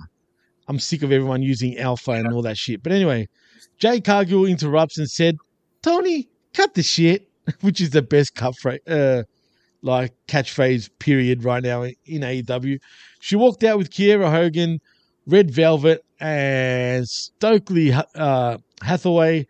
Jade got in her face. She introduced the best talker in the game. And I just want to call him Bivens, really, at this point. Then said, as Jade's publicist, it's his duty to tell her that Jade is a queen and the TBS champion. Chris Statlander and Jade come out to stand next to Athena. And Athena looked like fucking shit next to fucking Jade Cargill. And she's going to lose, and lose well. Yep. First, I want to start off by saying Athena's always going to be judged by what she wears now because of her previous comments about WWE. And I don't think she should have worn that much belly hanging out too, because she's going to get judged. She's going to get called like a hypocrite. I always thought you were sexy with or without fishnets in NXT, but you're just going to get judged. You're bringing a fire on yourself for a while. I'd wait till some of that heat blows down before I showed any skin besides your arms. I agree. Yeah, like because I mean, let's be honest. Does she look like she's put on weight, bro? It doesn't. She looks good either way. She looks good. Her hair looked good. Hey. She looks hot. She looks pretty. Absolutely. I mean, I'll throw it in. That's for sure. She did have a little more charisma than usual here, but standing next to Jade Cargill, she definitely looked inferior to Jade Cargill. Jade Cargill is a alpha. She is the alpha over anybody in that company. Absolutely, Kev. Even when Statlander and Anna Jay walked in too, you could just see like Jade is a fucking star. Statlander is pretty good at looking tough, but it made Anna Jay look young and lesser too, you know. But Jade is a fucking star. Like they gotta keep training her, make her the fucking man. Honestly, dude, I don't know who can be the one that actually ends up dethroning her, bro.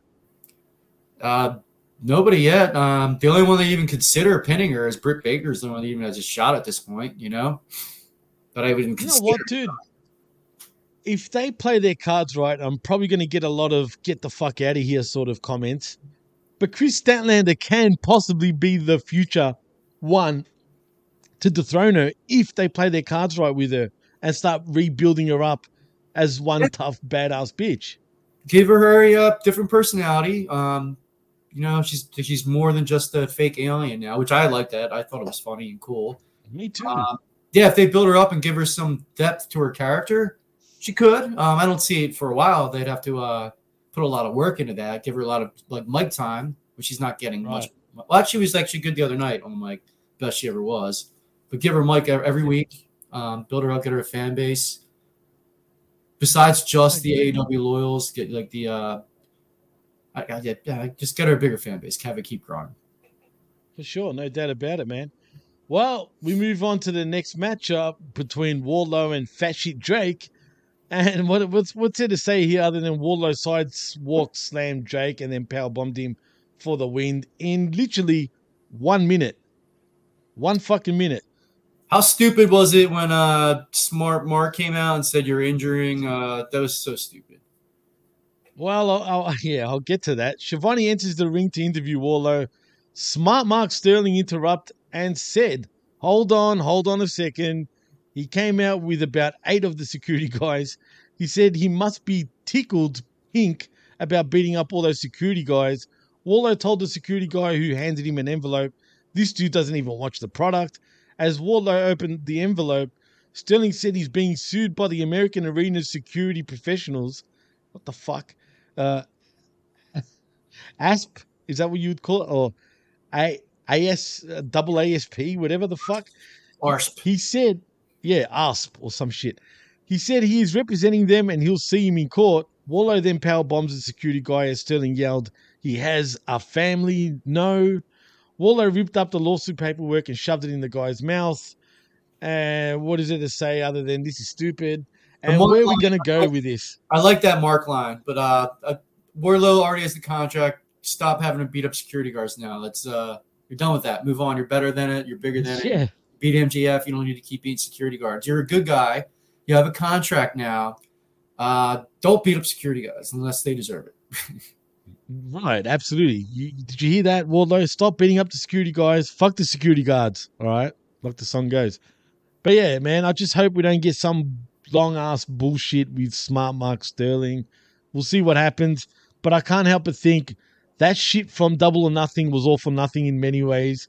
Because really, if he's going to be in a program with Smart Mark Sterling, or we're going to get some sort of debut by someone that might possibly, maybe, beat Wardlow for whatever reason, I just feel like they're going to just fuck all his momentum if they haven't already with MJF and all that shit going on. Right here too. It's shades of WWE. Stone Cold was fighting Kevin Owens was fighting Stone Cold, and then he drops to Ezekiel right after that. Yeah, lost all that. Ridiculous. Highlight of his life. I mean, he's doing a great job. It's entertaining, but he went from the pinnacle of wrestling, fighting the most over wrestler of all time, to Elias's younger brother. It's not Elias's younger brother, Kevin. How many times have I told you it's friggin' Elias, bro? No, you didn't see the lie detector test? Oh, God. Come on, man. It's Elias, damn it. And Ken, I saw a shirt with him. Ken Owens is Kevin Owens' younger brother. I don't care what you say. You're going to tell me Santa isn't real. I saw a picture with him, like, tucking me in when I was a kid. He's not real, Kev. Come on, dude. Get with the program, bro. Who ate my cookies? Look. Well, it wasn't Santa. It could have been me, damn it. Yeah, I said it. I flew all the way to Philly and took the cookies, bro. I ate them myself, okay? And your milk. Wrestling's Just real, saying. damn it.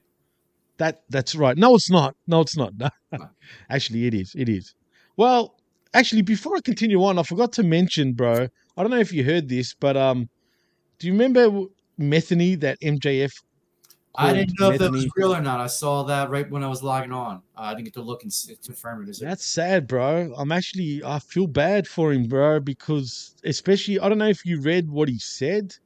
No, I saw the headline. It was on right when I was logging on. I saw the headline that he passed away. I didn't see it, or if it was. I didn't get to confirm if it was legit or not. It's sad, bro, but I'll just bring up an article about it because I felt bad, man. But here it is, and I'll just read it out before I continue on. Brian Pillman Jr. had a complicated relationship with his mother, Melanie Pillman. The tragic story was shared on an episode of Dark Side of the Ring that told the story of Brian Sr.'s wild life and tragic death. Now, Brian Jr. has announced that his mother has passed away. Melanie Pillman is a name familiar to wrestling fans as the wife of the late, great Brian Pillman. She was at the forefront of the infamous Pillman's Got a Gun angle. I remember that like it was yesterday. With Steve Austin, Melanie was awkwardly interviewed live on Monday Night Raw after Brian's death, sparking a discussion over whether the company was exploiting his tragic passing. Melanie died on Wednesday at around 1 p.m. according to an Instagram post from Brian Pillman Jr. Excuse me. He left a lengthy remembrance of his mother along with a photo. Brian had plenty to say about her passing. Yesterday at approximately 1 p.m., my mother Melanie was pronounced dead. Those of you who know our family story understand that I didn't have the best relationship with my mother, though my sister and I had recently been in touch with her, working to improve that relationship. While I didn't spend too much time with her, she would always tune into my Twitch streams and interact with my fans, oftentimes sharing with them old stories about my father and the wrestling business. She had been helping out my sister with her son, Asher, by purchasing him baby clothes and was on relatively good terms with everyone as of late. Her death, while unexpected, was not surprising. Her lifestyle choices that dominated the better part of the last 25 years of her life had ultimately caught up with her. She was as intelligent as she was beautiful, and her dark sense of humor could make even the biggest prude burst out in laughter. Although I had my build-up resentment towards her, I was very proud of her for taking part in the Dark Side of the Ring documentary and sharing the truth about our family story.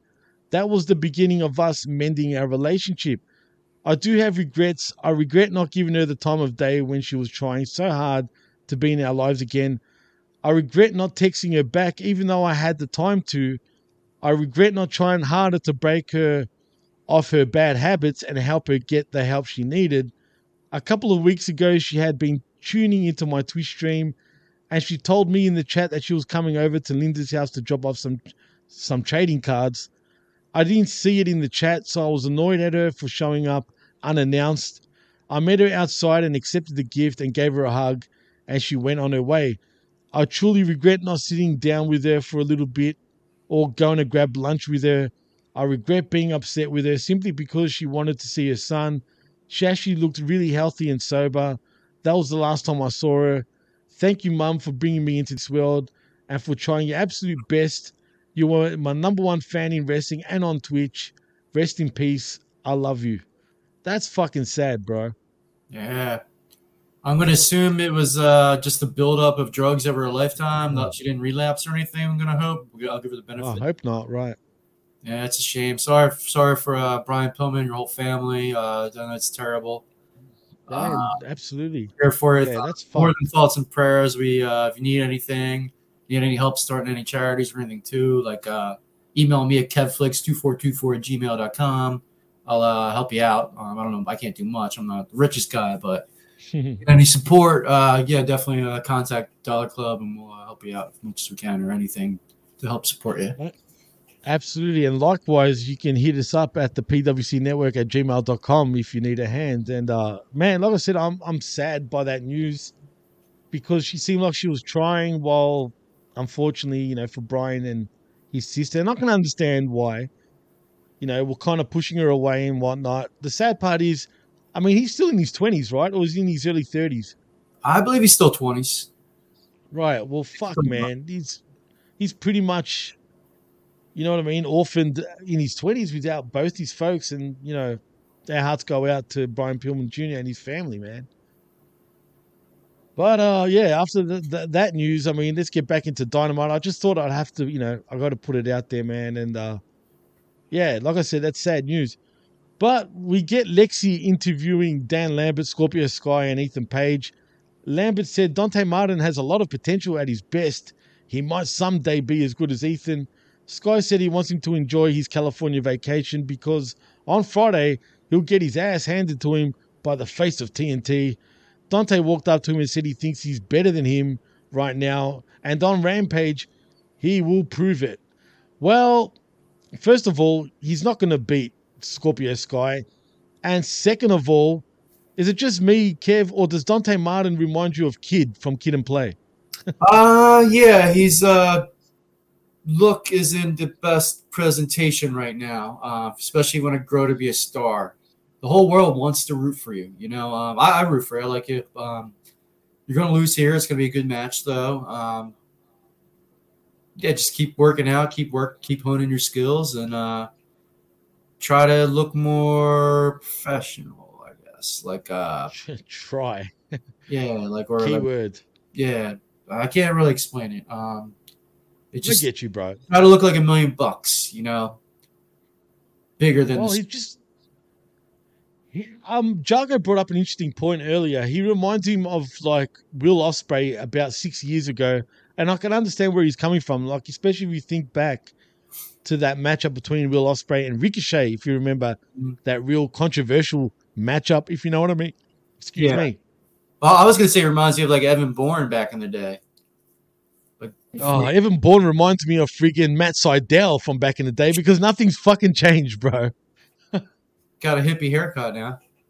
Oh, well, yeah, and he smiles probably a little too often, but yeah.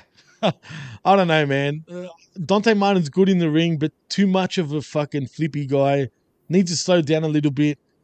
He's got to work on his facial expressions too. Oh. Definitely. He's got potential. He's young. That's the kind of guy you want to keep building, I actually think if his brother Darius, whatever the fuck his name is, wasn't so injury prone, I think he's actually better than Dante, bro. That's what people have been saying. I need to go back and watch more and to confirm. I got to. It's been a while since I've seen him. Oh well, yeah. He appears and then he's gone for 6 months once again. He's pretty injury prone, bro. It is what it is. But we move to match number 4 between Ruby Soho and Toni Storm versus Britt Baker and Jamie Hayter with Rebel. The winners in the end was Soho and Storm in 9 minutes. And Ruby. That was sorry. The winner was us for seeing Jamie Hayter's ass. And Jamie Hayter was the Dollar Club's dollar winner of the night with that fine ass booty. I'd buy that for $1, Jamie Hayter. Oh no, you didn't, bro. I was the winner. Oh no, you didn't. You didn't, bro. I want my motherfucking money. Services rendered. Fuck a check. Return it to sender. Give me mine and legal tender, Mr. Manager. The venue was filled to capacity. Check the door box. Count my percentage and get that to me. Fuck me on the dough and we in all black with millies, ball caps and billies. It's all raps for really. Fuck me on the dough and we in all black with millies, ball caps and billies. It's all raps for really. I gotta say, dude. The vet gave the best comment on Brandy's ass, man. You know what he said? Nah, what? He said, clearly Brandy got her ass from the white side of the family, bro. Jamie Hayter, I'll buy that for $1. Jamie Hayter, I want to eat your booty like groceries. There's nothing to hate about that. Oh, shit. That was gold, man. Fuck, I'm crying, bro. Seriously. That was good. That was fucking... that was really good, man. But yeah, man. They end up getting the win, even though Britt Baker... Brandy joke, by the way, by the vet. That was good one. Oh, fuck, he's got a point, right? Yeah, I think she's attractive. I mean, Oh no, for sure, absolutely. But yeah, I'm pretty sure it's from the white side of the family. It is what it is. But in the end, Ruby finished Baker with a destination unknown after the match. Hayter hit Soho and Storm with the Owen Cup belt. And that's about it. Like I was saying, in 9 minutes, Soho and Storm win. They showed Vince Vaughn and Macaulay Culkin in the crowd. Oh, he's home alone, said Regal. Very self-satisfied. He asked Jericho how he'll look with a bald head. Were you happy to see these B-graders? I mean, Vince Vaughn kind of, B- now. But he's not the same dude like he used to be. And Macaulay Culkin has been home alone for a long time, actually, Kev. These are big deals. They're big fans, I'd show all the Huge. Yeah. Huge fans. Absolutely huge fans. They're No doubt about it, man. They're going to make one, so yeah, hell yeah. They are? Yeah, it's in the books. They're working on it. Oh, do we really need another one, especially at his age, bro? It's like I think they get divorced, so it's like how do 50-year-old divorced guys crash weddings and show they still got it. Is the at least the script's done. I don't know if they started filming yet. Actually, Kev, is posted about it. Is Macaulay Culkin older than us, bro? He's probably the same age, maybe a year or two older. Probably pretty close. He still looks fucking 15, bro. Mm-hmm. Except he looks like he's all, drugged out and shit and whatnot. You know what I'm saying? Apparently he used to hit fucking the heroin pretty hard, bro. It's a shame. It's a shame. Hey, it is a shame. But he's still alive and kicking, and at the end of the day, he is a big professional wrestling fan just like us. So I'll take my hat off to him, no doubt about it. Anyway, let's move on to the main event ski between Daniel Garcia and Jon Moxley in what is otherwise an absolute bloodbath. Great match. I just don't take Garcia seriously, bro. I like Garcia a lot. Jon Moxley comes off as a pussy because he bleeds every match and he bleeds to everybody. Every match, bro. Every match. Like if he's eating like a cheeseburger, does he cut his face and does he bleed? Like, you're the biggest fucking bloody bitch ever. Like you're good. You put on good matches and I enjoy it, but stop fucking bleeding, dude. Save it for the big matches. It's embarrassing at this point. Bro, it's AEW, man. What save it for the big matches? They don't save shit, bro. The amount of blood these motherfuckers have lost. He's more than Nick Gage, Like, come on, dude. Like, what's your period? Kill fucking squad, bro. It's just period every Wednesday on his forehead. I'm a big Moxley. You're so much cooler than you were before, but calm it the fuck down, dude. You were it brings you down. You're better than that. Maybe we should call him Ragsley. For real. I mean, fuck. I mean, look, I'm hoping it was hard way, but I doubt it. And that's the problem, dude. Does Moxley really think, yeah, man, I'll blade it, I'll get some color every week, man. You know what I mean? Like, do you think he actually sits there and say that shit? He gets a high, he gets a rush by, he's been wanting this. His head is fucked up like Dusty Rhodes' forehead, yeah. Calm it down, dude. Once every 4 months is better. Once every 4 months. No, look, baby steps, Kev. Maybe once every 2 weeks.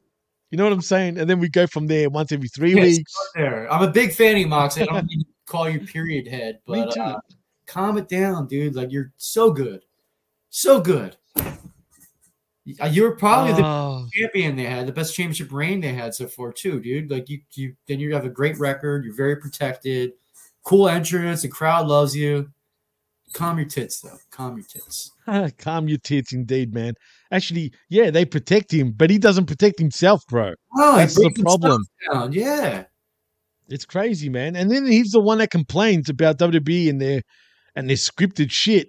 Well, here you are, John, or should I say, Jonathan? All right. This is exactly why you needed to be scripted down because, motherfucker, if it was up to you, you'd be on your rags literally every fucking week. Yep. Just saying. Just fucking saying. That's what gets me about these guys, man. Sometimes these professional wrestlers think they know better than, actual management and shit and whatnot. And most of the time they probably do, right? Yeah. But this is a good example of someone that needs to be shackled week in, week out. I mean, this guy loves getting light bulbs busted over his head. all the time. Like, he loves it. Like you said, he gets a rush from it. Let me say something, though. Here in Australia, man, we got a thing called the Domio Grin, all right? Now, if you don't know what the Domio Grin is, Domio is a pasta sauce here, right? And, there's a commercial over it, where it shows people smiling while they got the pasta sauce all over them, right? Well, as a joke, we say, if you like to wear the Domio Green, that means you like eating out a chick while on their rags, right? And clearly Moxley is one of those guys, bro. I mean, seriously, he loves blood, loves the plasma, loves the Domio Green. I mean, I don't even want to know what him and Renee get up to, bro. Well, he was addicted. He went to rehab, so he's an addict. A lot of times addicts replace their one addiction with something else. So maybe this bleeding is his new addiction, I'm serious. Like, they really do. Like, they replace a lot of people. That's why a lot of people will get into fitness when they become an addict. They'll get into food. They'll eat too much food. They'll get into a weird hobby, knitting. Like, they have to be knitting something else. Knitting. Can you picture Moxley knitting? Well, just quietly. I don't know if you can see in the back there. I can too, right? See that guy in the background there? Gambit? Like next to Roman Reigns? Oh, well, not Gambit, my background, right over here. Yeah. Next to Roman Reigns, right? You see that guy? Dean Ambrose? Yeah, Dean Ambrose. That is John Moxley's younger brother, Dean Ambrose, bro. Just saying. That's him. That's him. That's his actual autograph too, mind you. Oh, but awesome. I don't know what's happened to his brother, dude. Yeah, they're all legit autographs. Like, I got Hollywood Hogan there.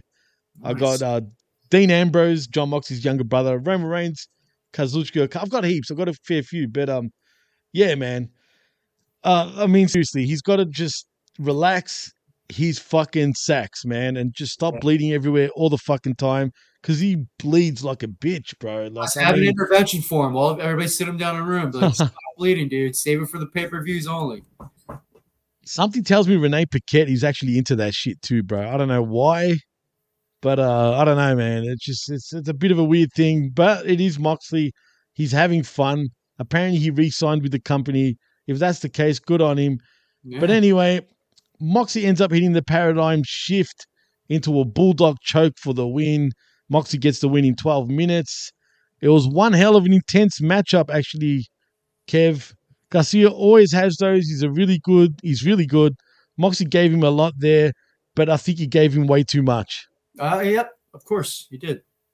He's way too much, bro. Garcia's not the main guy in that gang, He's the number 3. Well, I guess he's probably a higher level than Jake Hager.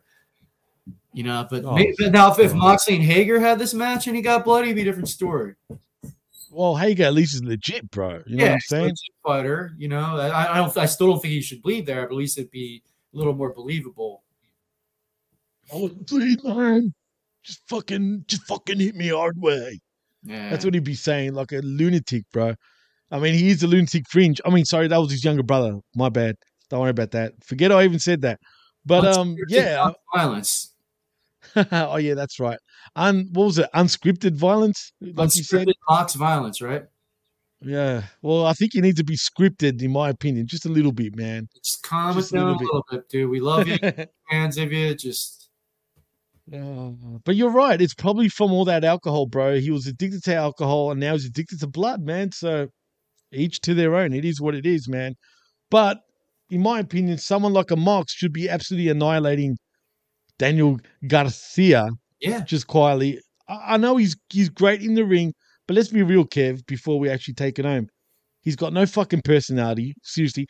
He cannot talk for shit. He's starting to. What is his personality? He thinks he's a sports entertainer. He's a tough guy. It's funny. He's starting to show a little personality.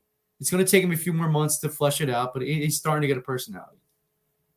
He struggles thinks he's a sports entertainer, but is the opposite. So it's pretty funny. He's kind of delusional. Right. That's true. That's actually true. That's a good point. I don't know how long this JAS thing, the Jericho Appreciation Society, will last for. Hopefully it does elevate Daniel Garcia, but I don't understand, man. This guy has been in main events pretty much from day dot, bro. Why would they actually like put him in the main spot all the time, dude? Like, I don't understand that. What was so good about him to actually be in that spot on countless rampages, countless dynamites. Why? Where did he wrestle before here? Was he like the god and the champion before AEW? He just came out of nowhere for me. The Red Death, like he had to have been somewhere. Was he PWG? Was he CZW? Yeah. PWG? He was PWG, and I'm pretty sure he was in CZW. But funny enough, do you remember there was a thing going on? You might have heard it on Don Tony's show back a while back. But do you remember how they were mentioning a guy who broke his leg in a car accident years ago, a professional wrestler? They didn't mention his name, though. Well, anyway, he nearly got his leg amputated. Well, that was Daniel Garcia. And Jericho, at the time, actually donated money for him to get better. And obviously he did. And I guess that's where the Jericho-Garcia connection comes from. And, so apparently he nearly lost his leg at one point. And by the way, he walked out to the ring tonight, or on Wednesday night, he looked like he was sort of, was it just me, or did it look like he was hanging for his shit, bro? I didn't take notice the way he walked to the ring, to be honest, too. Yeah, I didn't take notice. I can't say fairly. It's either he had a pole stuck up his ass while walking, or he was hanging for his shit. It was one or the other, bro. Could have been hurt from the pay-per-view, too, you know? They all took a lot of bump. Could have been the only one that didn't actually bleed, bro. Well, yeah, it's commendable that what he came through and overcame, but it would be like in WCW when cruiserweights are fighting the bigger guys. Like they didn't give him that much. It was like, it was rare. It was cool. Like when Paul London got too much in on Hogan, it was fake and stupid. It was cool when Rey Mysterio got some in on Kevin Nash because Rey Mysterio was that good. Or what about when Kidman actually beat Hogan? It was terrible. Terrible, bro. Terrible. Absolutely terrible. Well, Kev, I think we can take it home, bro. We've spoken for a good 2 hours, man. So, you know what, Kev? Tell them where they can find you, my man. All right, you can find me on most social media at Panetta Sexy Time. Also, follow Dollar Club Wrestling on TikTok and YouTube. Please like and subscribe. Pro Wrestling Tees at Panetta Sexy Time, or search Dollar Club. Do a lot of cool shirts on there. If you have any friends that suck at tipping, we have our Notoriously Bad Tipper shirt. It's a fun gift shirt there, too. Get some Dollar King shirts, get some merch. Also, you can email me at kevflix2424@gmail.com and do some promos against us, too. We actually have a championship promo belt. You guys can actually win the Dollar Club Championship belt if you beat us. Yeah, nice. So come shoot some promos and we'll promo post class. Yeah, we'll teach you how to guys do some psychology. That's awesome. Hey, he's a worker, ladies and gents, officially now, all right? He can say that shit, man. He can say that shit. You know what? Maybe I need to join up on the promo class, actually, Kev. Is there Zoom promo classes, bro? We do it on YouTube, but yeah. Oh, good. It's like, maybe I need to pop in. Do one. I want Jimmy. I want Big Ray to jump in on there too. RBV, do some promos. Maybe you guys will be the champion. Come up with a character. That'd be funny. Yeah. Actually, I remember you trying to get this concept over probably about a year ago, man.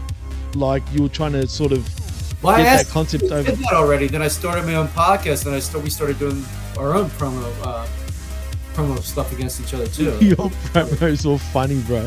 Thank I you. remember those clearly. They were fucking gold, man. But man, you know what? That could be a thing. It could be a fun thing where we all get into that shit. Yeah. And I'll be like Kangaroo Jack or some shit. You know what I mean? Absolutely. Like, crikey, you will never kick my kangaroo, or else. You know what I mean? I ordered a mask to have a new character that you're not going to know it's me. Ooh. And how's that going to happen? Are you going to call yourself Mr. Sexy Time? No, a different name. You're not going to. Well, Bill probably knows me, but you're not supposed to know me. I got a manager. It's going to like a Paul Heyman type character. It's going to do the speaking character. It's going to be pretty cool. I got to see this. I want you guys to guess if it's me or not. So it'll be on the page soon. The mask will be in at the end of June. Well, now that you told everyone in the whole world, bro, it's going to be obvious, right? Yeah. Well, maybe you'll forget. We'll forget by then. We'll see. I'm not breaking kayfabe, which I just did. Well, yeah, you did actually, and also check out his friggin'. Did you actually talk about your pro wrestling tee store, bro? Yeah, I showed this shirt too.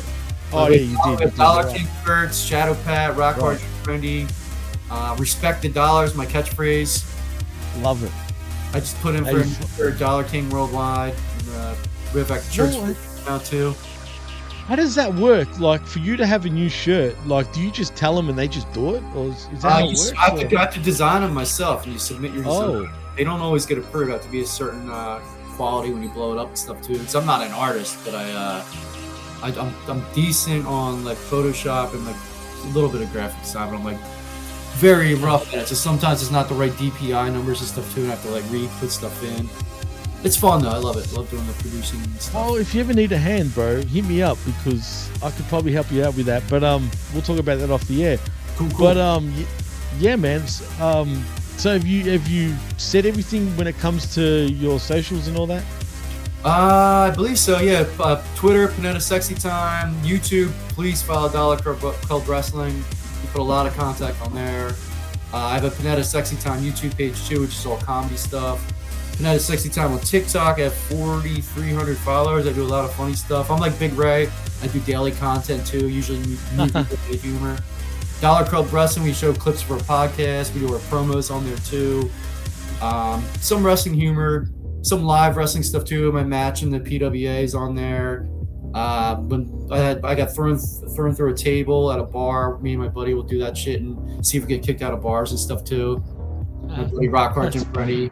Yeah, so we haven't got kicked out yet, but it's fun. We do some crazy all wrestling content. Well, dude, considering you're from Philly, right? Do you get into many punch-ons in fucking at the bars and shit, bro? Nah, we're pretty big guys, you know. Oh, sorry. They're been like too sexy. And Jim's like 275. He's huge. He played D1 college football. Yeah, he looks it. He does, man. Shout out to Jimmy Boy. Yeah, Rock Hard Jim Prendy. He's a big boy, so it makes me look small. I love how you pop him, bro. I love how you guys have got such a dry humor, man. Like, you're talking so serious, bro, right? That it's fucking funny. It makes me laugh, dude. I love that shit, especially the way sell shit. No. It's fucking hilarious. It's like, are you fucking crazy, dude? It's like it's normal. Like, whatever you guys are talking about, even if it's outrageous, right? It's like, duh, it's fucking normal. Like, hello. And we're the same age. Like, he's like 6 months older than me, but he just knows like no slang or any hip stuff too. He's all old school. Oh, really? I'll mess with him. Like, shit. I'll pull up segments where I ask him certain slang words. Like, I ask him what no cap means. He's like, there's no cap on the salary cap in baseball. And I'm like, we're cracking up. Like, no, dude. So it's pretty funny. We mess with him. And he knows it's good. That's great. He lets us fuck with him, but it's pretty cool. He's a good guy. Well, dude, you're pretty hip. You're in tune with all the young kids out there, if you know what I'm saying, bro. You know what all the fucking buzzwords are. Heck, I like to think I'm pretty hip myself too. Like, I know what's going on. And considering, like, well, I'm turning 40 in October, bro. You're already there, but yeah. Unfortunately, I'm going to hit the big 40 in October, and I'm not looking forward to it. But damn it, dude. For a guy your age, you don't even look in your 40s, bro. Put it that way. So, man, you should be proud of, like, man, you got a great body, great look. You're the Dollar King. You're Sexy Time. Dude, you're killing it right now, man. And I'm just happy to have you as my co-host right now, man. But in saying that, please like and subscribe at the pwcnetwork.podbean.com, where you can find not just my shows, but Kev's also, and everybody else's. You can find the Ridiculously Random podcast with Big Ray Hernandez and Colin Wysong. You can find the Vet on there. You can find Jargo on there with the Blow-Off and myself. Carnage, you name it, it's all there at the pwcnetwork.podbean.com. Also, like and subscribe at the blowoffpod.com, where you can find mine and Jargo show The Blow Off every week, which Jargo is back now officially. Also, like and subscribe at channelattitude.com, where you can find Uncaged. And also like and subscribe at haminmediagroup.podbean.com for all our affiliate shows over there at Hamin Media Group. And I think that's about it. Am I forgetting anything? I don't know, but I think that's that. In saying that, I'm Jimmy T. He's Kevin the Dollar King Panetta, or Sexy Time, whatever you want to call him. He's all that. And you've been listening to the PWC Wednesday Night Skirmish right here on the PWC Network and the PW Hustle Networks. Peace.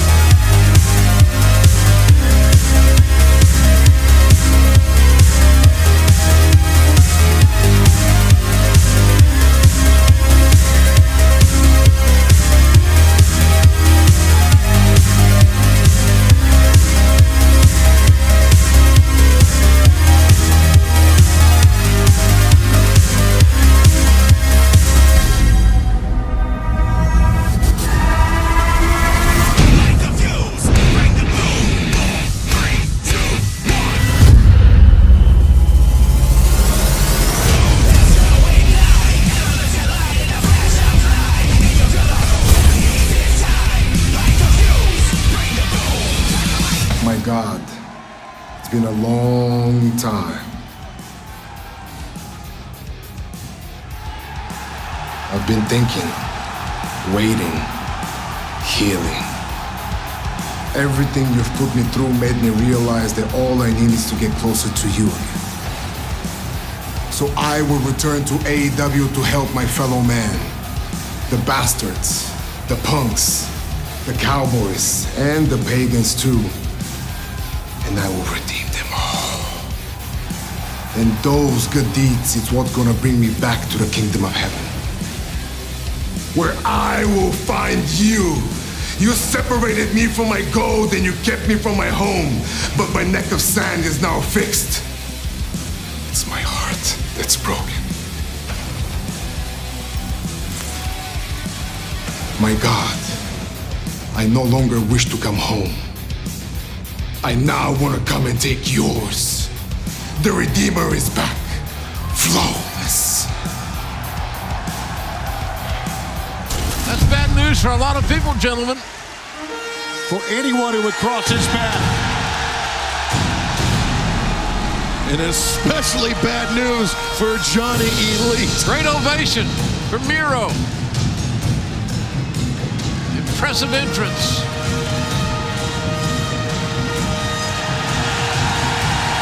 Johnny Elite said he would take on all comers.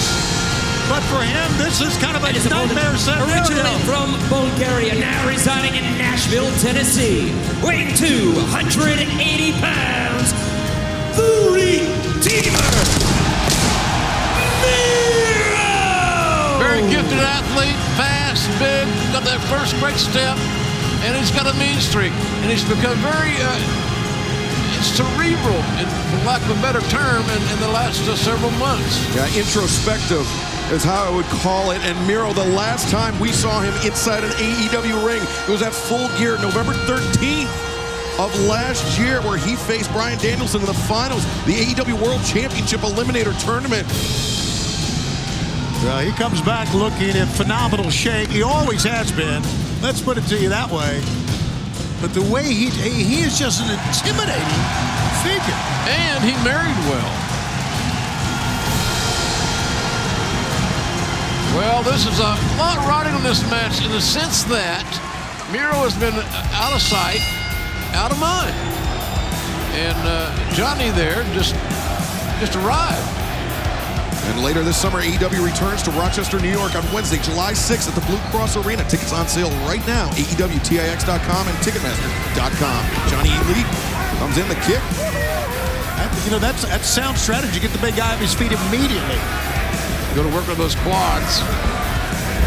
Miro, just clothesline takes Johnny Elite off his feet, and Miro, for 6 months of pent-up frustration and rage, about to come out on Johnny Elite. Oh, rights and lefts.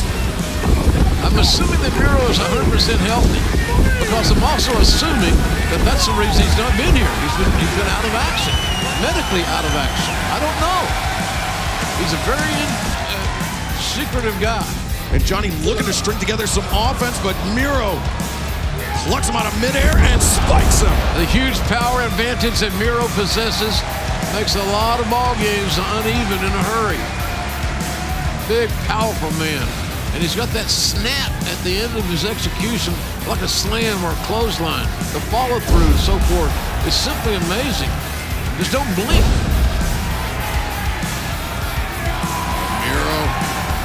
Comes in with that kick. Johnny able to avoid it. Well, he saw that pump kick coming. Johnny's still trying to take him down. Roundhouse kick. And that roundhouse kick found its mark, guys. Look at this. And that's the first thing that stopped Miro's momentum in this match. That was a boot to the ear. Equilibrium problems. There you go. Fight him off, man. Do what you can. Stay alive. Miro just brute force sends Johnny to the corner. Johnny able to escape out. Elbow strike. Miro looking very frustrated right now. He's just not... Nothing's working for him. Johnny Elite hits the ropes, comes back. Could have been Johnny Elite's night. Standing shooting star pro. Oh, Miro kicked out at 1. He's got him down. Boy, great knee coming off the ropes. Sometimes kicking out at 1 is a sign of great urgency. If you fail, you got 2 more shots at it before you're out. Johnny Elite up to the top. Oh! Miro the pump kick. And strong legs. Look at the size of those thighs. That may be the scariest sight right there. That face in all of AEW. And this could be 280 pounds and he's lean.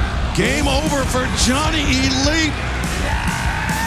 The refrigerator door is closed. The Jello is jiggling, and this one is it. A decisive victory for the returning Miro here from Los Angeles. All right, now let's take a look back to this past Sunday. Jon Moxley, covered in blood, taking on Daniel Garcia of the Jericho Appreciation Society with Lord William Regal and Chris Jericho joining us here at the desk.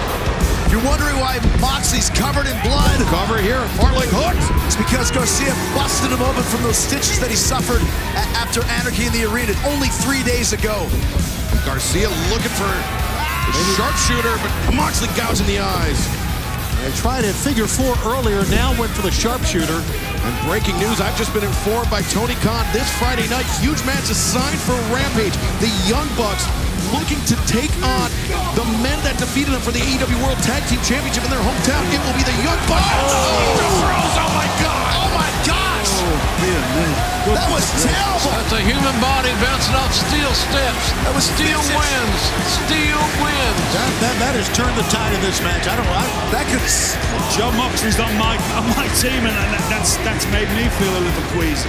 Look at this. Gracious me. This is why a blood and guts match has to happen. This is violence and viciousness on both sides. Not only that, this Friday. Who cares about this Friday? Let's talk about right now. Excalibur. Lariat in the corner by Moxley. Physicality. You can make Moxley bleed. You can beat on Moxley. But Moxley's been fighting on the street since he was a young child. This isn't going to stop him. This is when he gets to his best. Moxley! The front chancery into the suplex, the cover. And notice how Moxley, when he was pinning Garcia, he had the forearm across the windpipe. Look at this. These battering with these elbows to the face. The hammer and anvil elbows, and Moxley. Everyone to the chin and the ear. Oh, wow. He rolls him through. Look at this. Come on. There you go. You want some. How does it feel, Moxley? How does it feel? It feels like pure hell, Chris. That's exactly what it feels and like. Now Garcia locked in. But what is his grip like with all that blood from Moxley? Yeah, Moxley able Another turnaround. Moxley rolled through. Oh, no. Come on, Danny. What a match, guys. Now Moxley looking for the cross-arm breaker. Grab the hand. You gotta grab that hand. The Chichikatami is locked in. Oh, but Danny knows what he's doing. Very smart. Very smart indeed. Look at this. Garcia now with the legs of Moxley all tied up. Unbelievable. I was the man of 1,004 holes. Garcia knows 43 more. Look at it. Out of bounds. Ref calling for a break. Man, this was a hell of a contest. Yes, it certainly is. This is why we're in this sport of pro wrestling. Look at this. Beautiful. Garcia. There's nothing sports entertainment about Daniel Moxley. Kick out. Moxley stuffed him, and now Garcia wild swinging a middle. Oh, German right in the back. Drop driver, but Garcia up. Look at this. Oh, look at Garcia. Backdrop of his own. Take that, Mox. Crowd doesn't know what to do. God, neither do we. My God. Beautiful. God, if that doesn't do it, what will? Oh, it won't be a pile driver tonight. That's a picture-perfect pile driver. And that's sheer experience and the only reason that Jon Moxley was able to kick out there. Stay in with it as long as it takes. We've been told here in Los Angeles. As he puts him in the sharpshooter now. Here we go. Look at this. Garcia turns over. The sharpshooter locked in. That's an Uber shooter right there. Look at Garcia. Look at Moxley. Oh, no, you leap too far back. What a counter. Moxley pulls him through with the choke. Oh, my God, he's going to... Garcia countered it. This is the kind of competition that makes me proud to be in pro wrestling. That you'll only see in AEW. Makes me proud to be a sports entertainer. What are you talking about? Remember, it was that Bulldog choke. That's how Moxley defeated Garcia in their first main event matchup. Oh, my God. All right, Excalibur. Young Bucks versus who? It's the Young Bucks versus the Lucha Bros this Friday night live in Ontario. Plus, oh my God! It goes right over! And we are in overtime. We are past the time, and we're sticking with it here on TBS. Crowd is going crazy. I'm going crazy. Come on, Daddy. Moxley, after splashing Garcia into the table. Where is he going? Where is he Jericho going is bolting to the ring. What? John Moxley. He's lost his mind. And his hair. He lost his hair. Garcia rolls Moxley through all the regal. Eddie. Oh, God, Eddie just paradigm shifted. Kingston going after Jericho and inside the ring, the Bulldog Chug. Garcia goes out. It's over. Gentlemen, thank you and good night. John Moxley. Good God, what a show. What a program. What a night. Well, I thank TBS for letting us stay with it until the ending.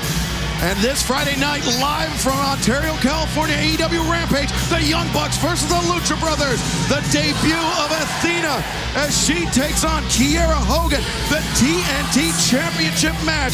Scorpio Sky defends against Dante Martin. And then next week here on Dynamite, Hangman Adam Page returns to action where he will take on David Finlay of New Japan Pro Wrestling. Wow, David Finlay. Next week.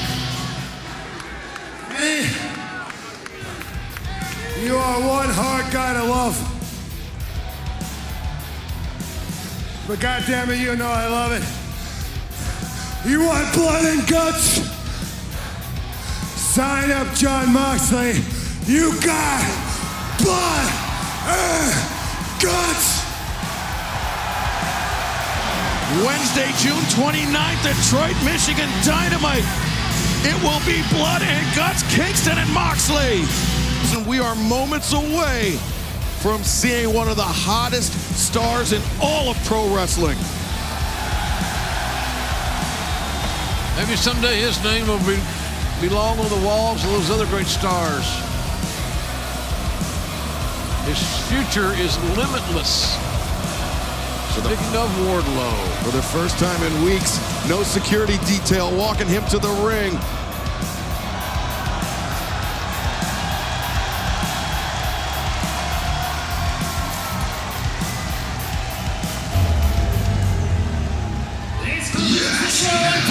With a 20-minute time limit, approaching the ring from Cleveland, Ohio, weighing 267 pounds.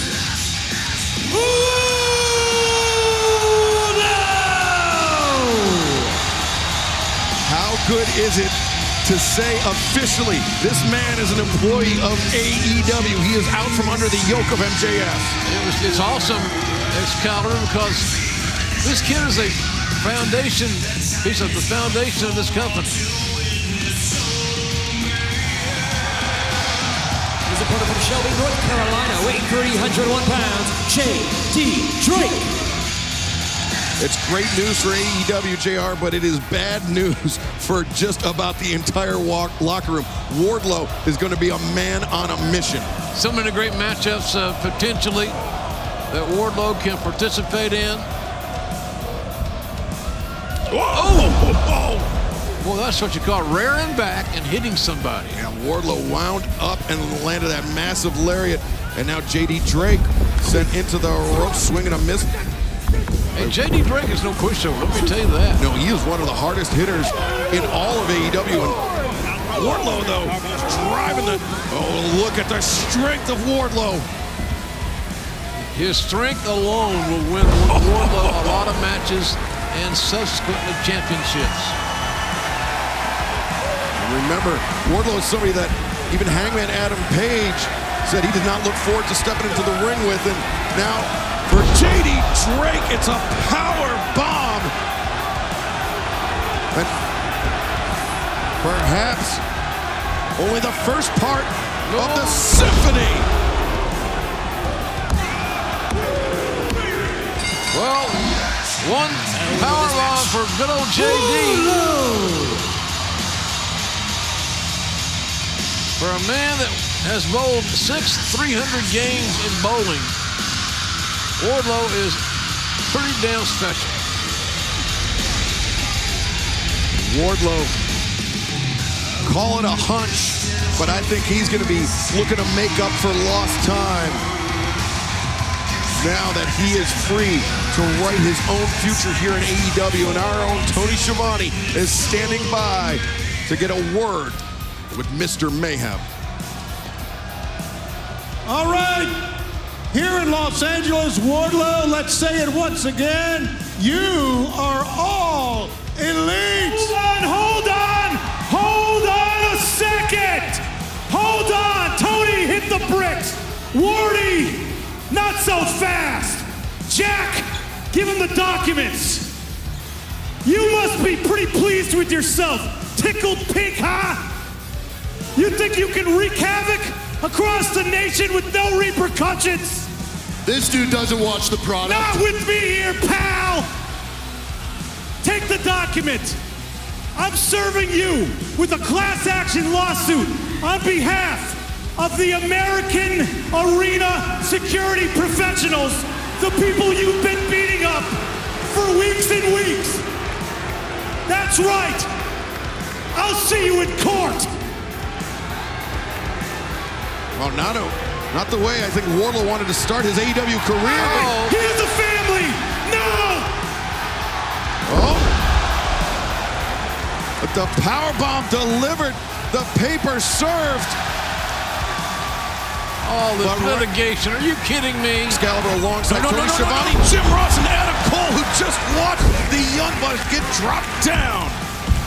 Oh, come on, Bucks. Make the tag. Make the tag. That tag was made. On in for you. Luchasaurus, the legal man. It's almost as if his team has been waiting for this opportunity for the biggest man in the match to get it on. Oh, God, that hurts. Luchasaurus taking the fight right to Matt Jackson. Kyle O'Reilly. There we go, Kyle. Left in with for the guillotine, but got sandwiched in the corner on Nick Jackson. Luchasaurus. Oh. This is basically 1-on-5, and the one is winning. Luchasaurus undisputed elite. Let's get it together, boys. Agility. He's a special athlete. He's this big masked man, this large lizard. Sit down here, Coach. Your team's going to be okay. There we go. Beautiful. Nick Jackson sold up that kick to the side of the head of Luchasaurus, but Luchasaurus' momentum carried him into the corner. And that back elbow was awaiting. So what is this? Bertie Harrison. Oh my God! Just planted Nick Jackson on the crown of his head. And oh boy, with the destroyer! Guys, for the love of God! Luchasaurus moonsault press. 1, 2, no! There it is. How about the World Tag Team Champions and the offense we are seeing out of them tonight? And how about the difference Hikuleo, the big man from Bullet Club in New Japan Pro Wrestling, is making? Oh boy! There we go, big man. And this Hikuleo can be very special. He's going right for it. No way. Not a chance. There you go. Hikuleo. Oh, the headbutt from Luchasaurus. Backs up this 6'10" giant. Oh! Double clothesline. Oh! I love it. Okay, come on. You got to make the tag now. We have a chance to get back in control here. You got to make the tag. There you go, O'Reilly. It's nut cutting time now. Oh, boy. Drop kick sends O'Reilly into the corner. Darby Allin. Darby Allin, his aggression is unparalleled. Oh, wow. Bobby Fish charged in, eats the combination. Palm strikes. Darby creates distance. Coffin splash in the corner for Fish. 1 for O'Reilly. Darby quicker than Hiccup tonight. Just blinking and missing. He's ping-ponging off of Red Dragon. Oh my God.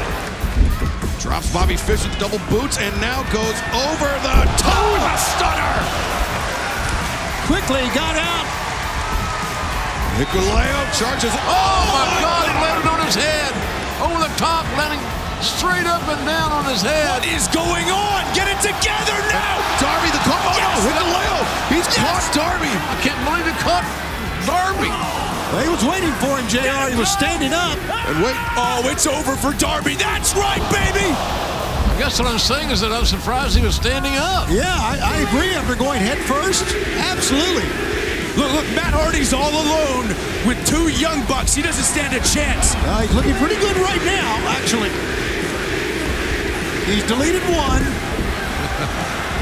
Oh my, are you kidding me? I'm digging this, guys. Of course you are. Yeah. Of course you're digging it. All four corners. There we go. Big man's back up. Big man's back up. I want to see you try and do that to him. I want to see you try and do that to him. Hikuleo, it's the back elbow from Matt Hardy. Yes. Whoa. No, wrong tactic here. Hikuleo put on the brake, sends Matt Hardy into the corner. Here we go, the tide shift that we needed. He hit the Irish whip, but he couldn't follow up. Hikuleo referring to. But the drop kick from Christian Cage didn't take Hikuleo off his feet, but the twist of fate does. No.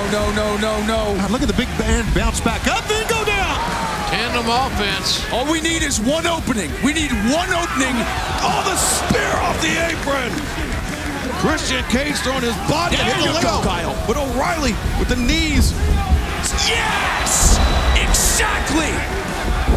It's gonna be a super kick party. Yeah, baby! There we go, Bucks. Luchasaurus drops. And now, oh, what an anti-air by the Bucks.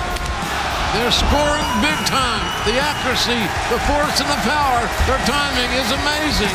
Referring to the Young Bucks. And if they land this BTE trigger, that'll be all she wrote for Jungle Boy. But no. No. Instead, Jungle Boy is looking for the kill switch. The Bucks countered out. And there you go, O'Reilly. That's right. The high-low from Red Dragon. Oh, look out. Here it comes. Now, Nick Jackson, the Meltzer driver on Jungle Boy. 2, 3. And that's all she wrote. Read him and weep. The Undisputed Elite is on fire. The Undisputed Elite, specifically the Young Bucks, they just pinned the AEW Tag Team Champions. They're going to get those championships back.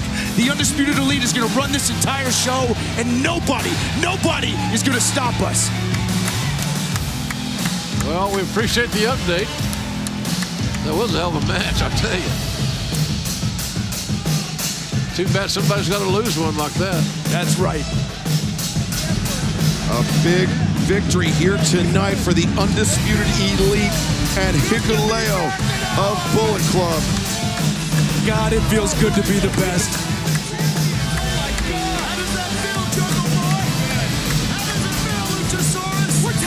Gentlemen, it's been a pleasure. I'm going to go back to being awesome. All right, man. Thanks for joining us, Adam. Appreciate it. Very multi-talented Adam Cole. Very fired up Adam Cole. Hey, he's surrounded himself with some badass dudes now. He certainly does, and when you can call in reinforcements from Bullet Club, that doesn't hurt either. That's interesting. Christian Cage. Solo Jungle Boy here after the loss. Bruises, contusions. See, look at this. All right, that's enough. Shut it off.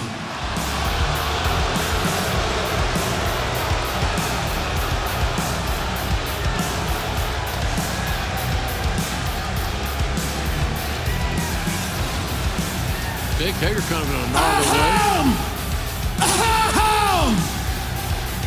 At Double or Nothing, we dominated anarchy in the arena. Therefore, AEW Galaxy, appreciate us.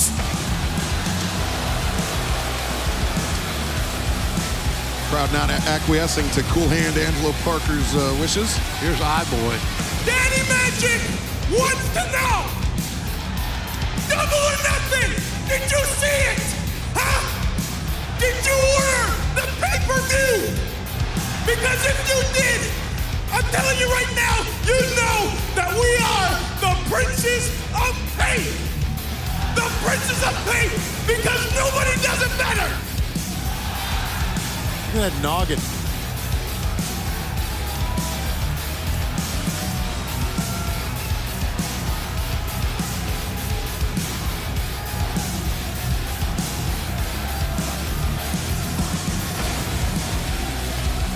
I know you all wanted to sing, but you don't deserve it tonight.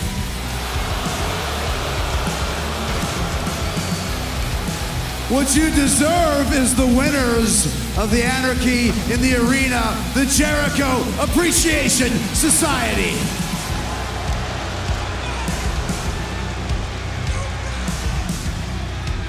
But winning that match was not without a price. We had our heads bounced off the floor, went through tables, covered in mustard. I had my hair pulled out. I was knocked down, beaten down, and even worse, that psycho Eddie Kingston comes to the ring. Oh yeah, shut your mouth.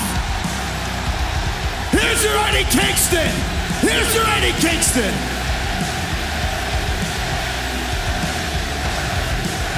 He comes to the ring with a gas can, pours gasoline all over me, and wants to light me on fire? What kind of a man burns another man? The Chris Jericho kind of man. A wizard. And then there's that other piece of trash, Bryan Danielson, who says, oh yeah, and he says at the end of the match, and I quote, I'm going to kick his expletive head in.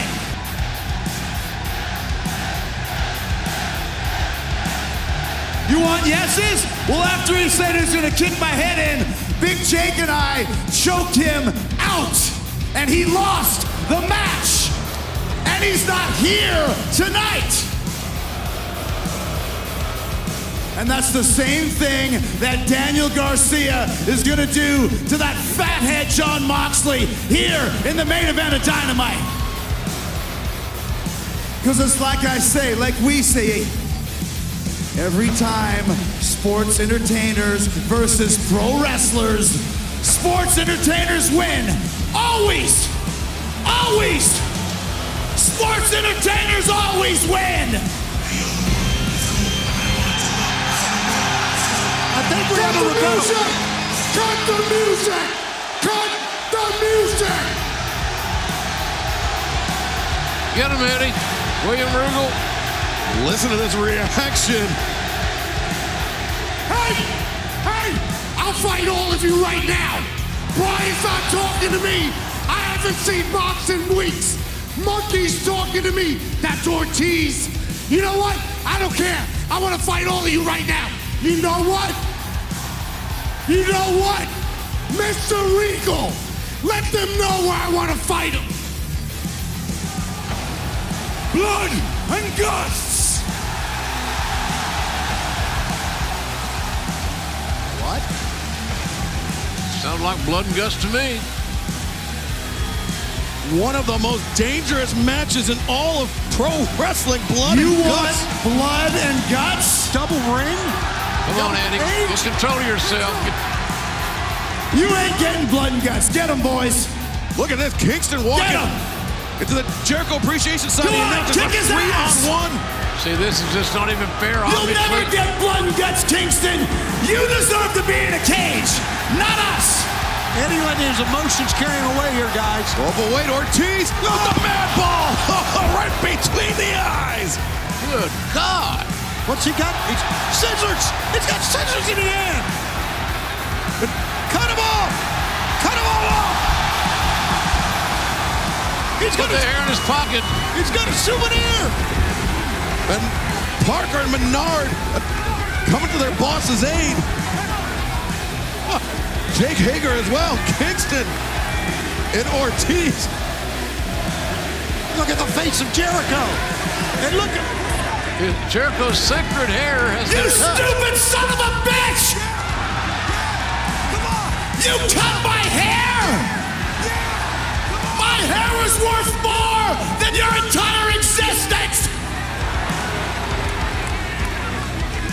You want blood and guts? You want blood and guts? You want to face us in blood and guts? Well, you got it! Oh! Yeah, baby! But in order for you to get blood and guts, I want something too. You want to cut my hair, Ortiz? Huh? I'm gonna shave your stupid head bald. You want blood and guts? I want Jericho versus Ortiz. Hair versus hair. Oh yeah! And I'm gonna beat you I'm gonna shave you and I'm gonna burn you. Why? Because I'm a wizard.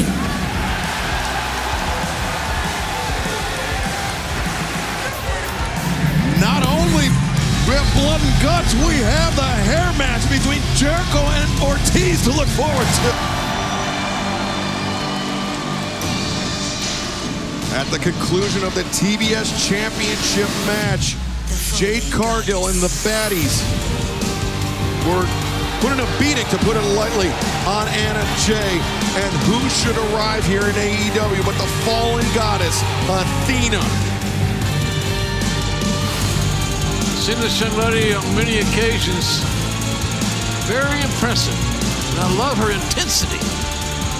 Athena, you did not back down at all from Jade Cargill. What an ovation for you. Welcome here officially to AEW. Thank you.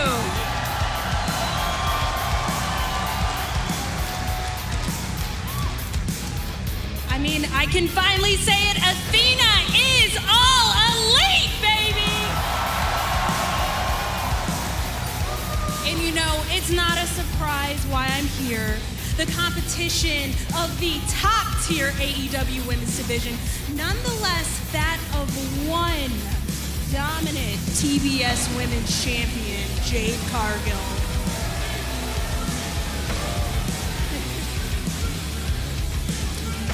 But, Jade, let me keep it 100 with you. Let's have a real talk moment. Because all streaks were made to be broken, and I am gonna be the one to break yours. So you can say this or that, Jade, but I am the fallen goddess. I am the alpha, and I am Tony, cut the shit. You see, everybody might be this or that, but I'm that bitch. Now let me introduce the best talker in the game. Athena, Athena, Athena, Athena. How dare you interrupt us at Double or Nothing? Your first day on the damn job, too. What a shame. Shame, shame, shame. It is my job as her publicist to let you and everyone know that this woman right here, this woman is a queen. This woman is a goddess. This woman is our TBS champion. And I know, girl, I know you want your little title shot, but guess what? Not today. Stokely Hathaway, the publicist for Jade Cargill. And, Kiera Hogan. Well, I know this. Somebody's going to fight. Anna Jay coming out, and so is Chris Statlander. Things are getting very interesting here tonight, JR. They certainly are. The numbers are changing by the moment. Hey, security! Come on, it's enough. It's enough. Security, take them out. Take them out. We need somebody. Get them out of here. Stop. Well, Stokely Hathaway knows there's no money in fighting here tonight. Hey, thank you.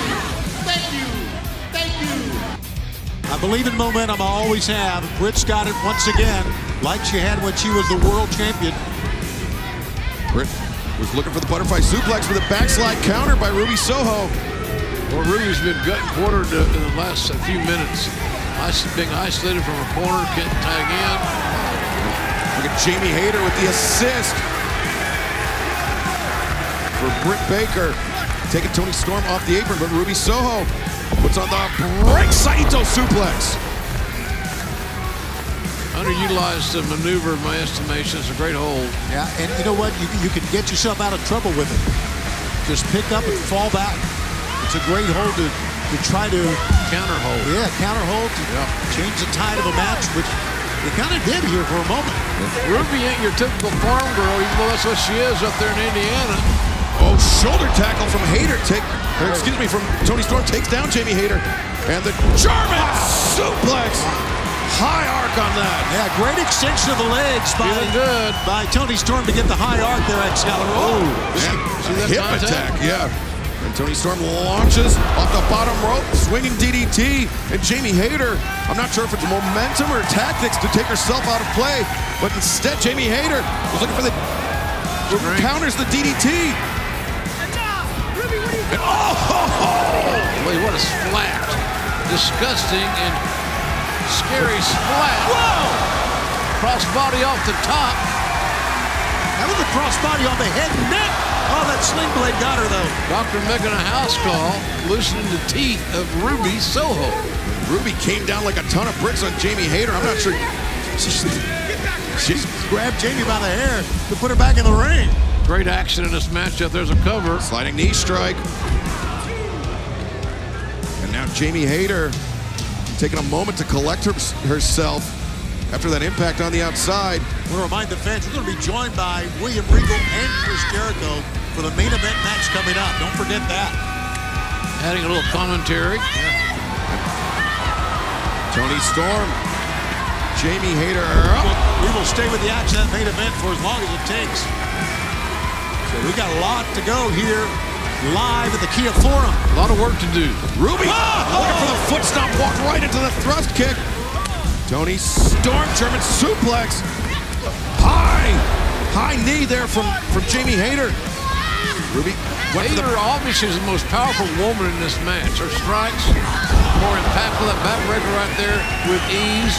Even though, as we've documented, Ruby Soho is the smallest person in this contest.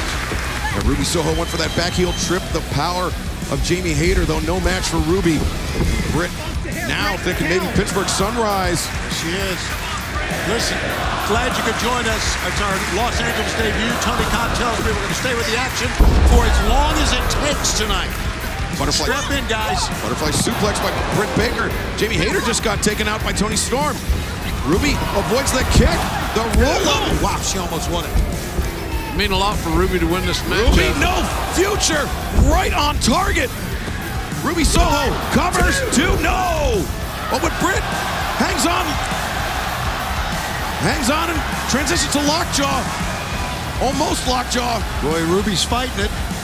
Yeah, you can see. Oh, there she got the arm pinned back. But Ruby is on her hip. Wait a minute. 2-0. And Jamie Hayter with the assist. She turned the momentum the other way. She's trying to do it again. And Britt's got her. 1, 2. The roll up there attempted by Britt Baker now. Oh, the swinging neck breaker. That's a beautiful execution of the swinging neck breaker. I agree. Oh, almost a little miscommunication there. Now, look at Ruby. Oh, very close. The kick caught by Ruby. Oh, man, that knee square on the jaw. That dug in. You're right, JR. And now destination unknown for Britt Baker. 1, 2, 3. Ruby wins it. Here are your winners, Tony Storm and Ruby Soho. So much for the momentum I talked about. The fiery Ruby Soho, with a very steady assist from Tony Storm, have won this match. And what I would say, Jamie Hayter with that title belt, the blindside shot on Tony Storm, and then one for Ruby Soho. Sore losers, man.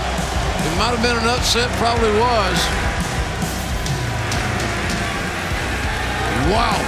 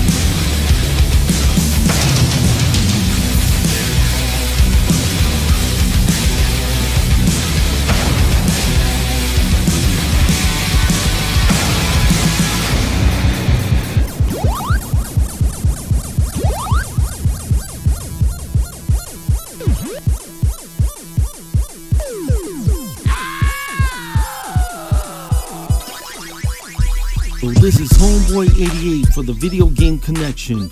Join us weekly for the most entertaining video game podcast you'll ever hear. Join Ivan, Big Tom, and myself as we review the latest games, up-to-date gaming news, and game previews all in comedic form. It's a jam-packed hour of ear fun with our own video game rap songs. Listen to the Video Game Connection wherever you listen to podcasts, except Walmart. Never Walmart. Keep gaming and keep listening to the Video Game Connection.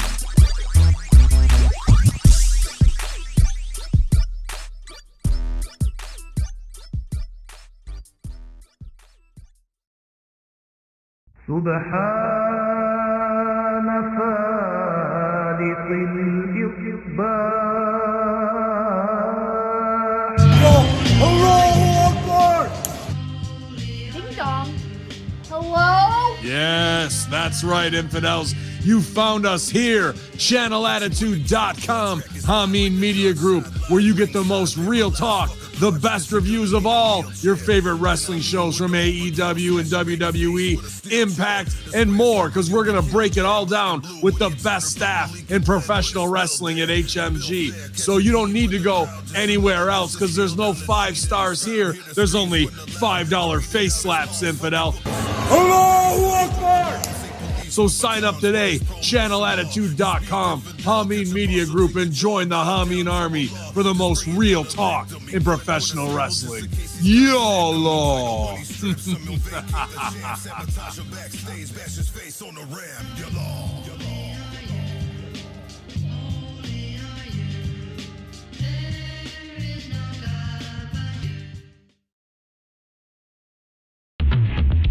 Tonight's episode of the PWC Wednesday Night Skirmish is brought to you by Z Apollo Photography.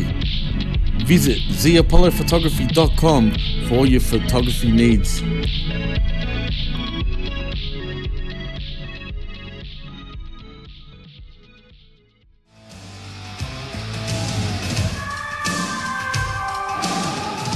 The PWC Network. What the world is watching and listening to.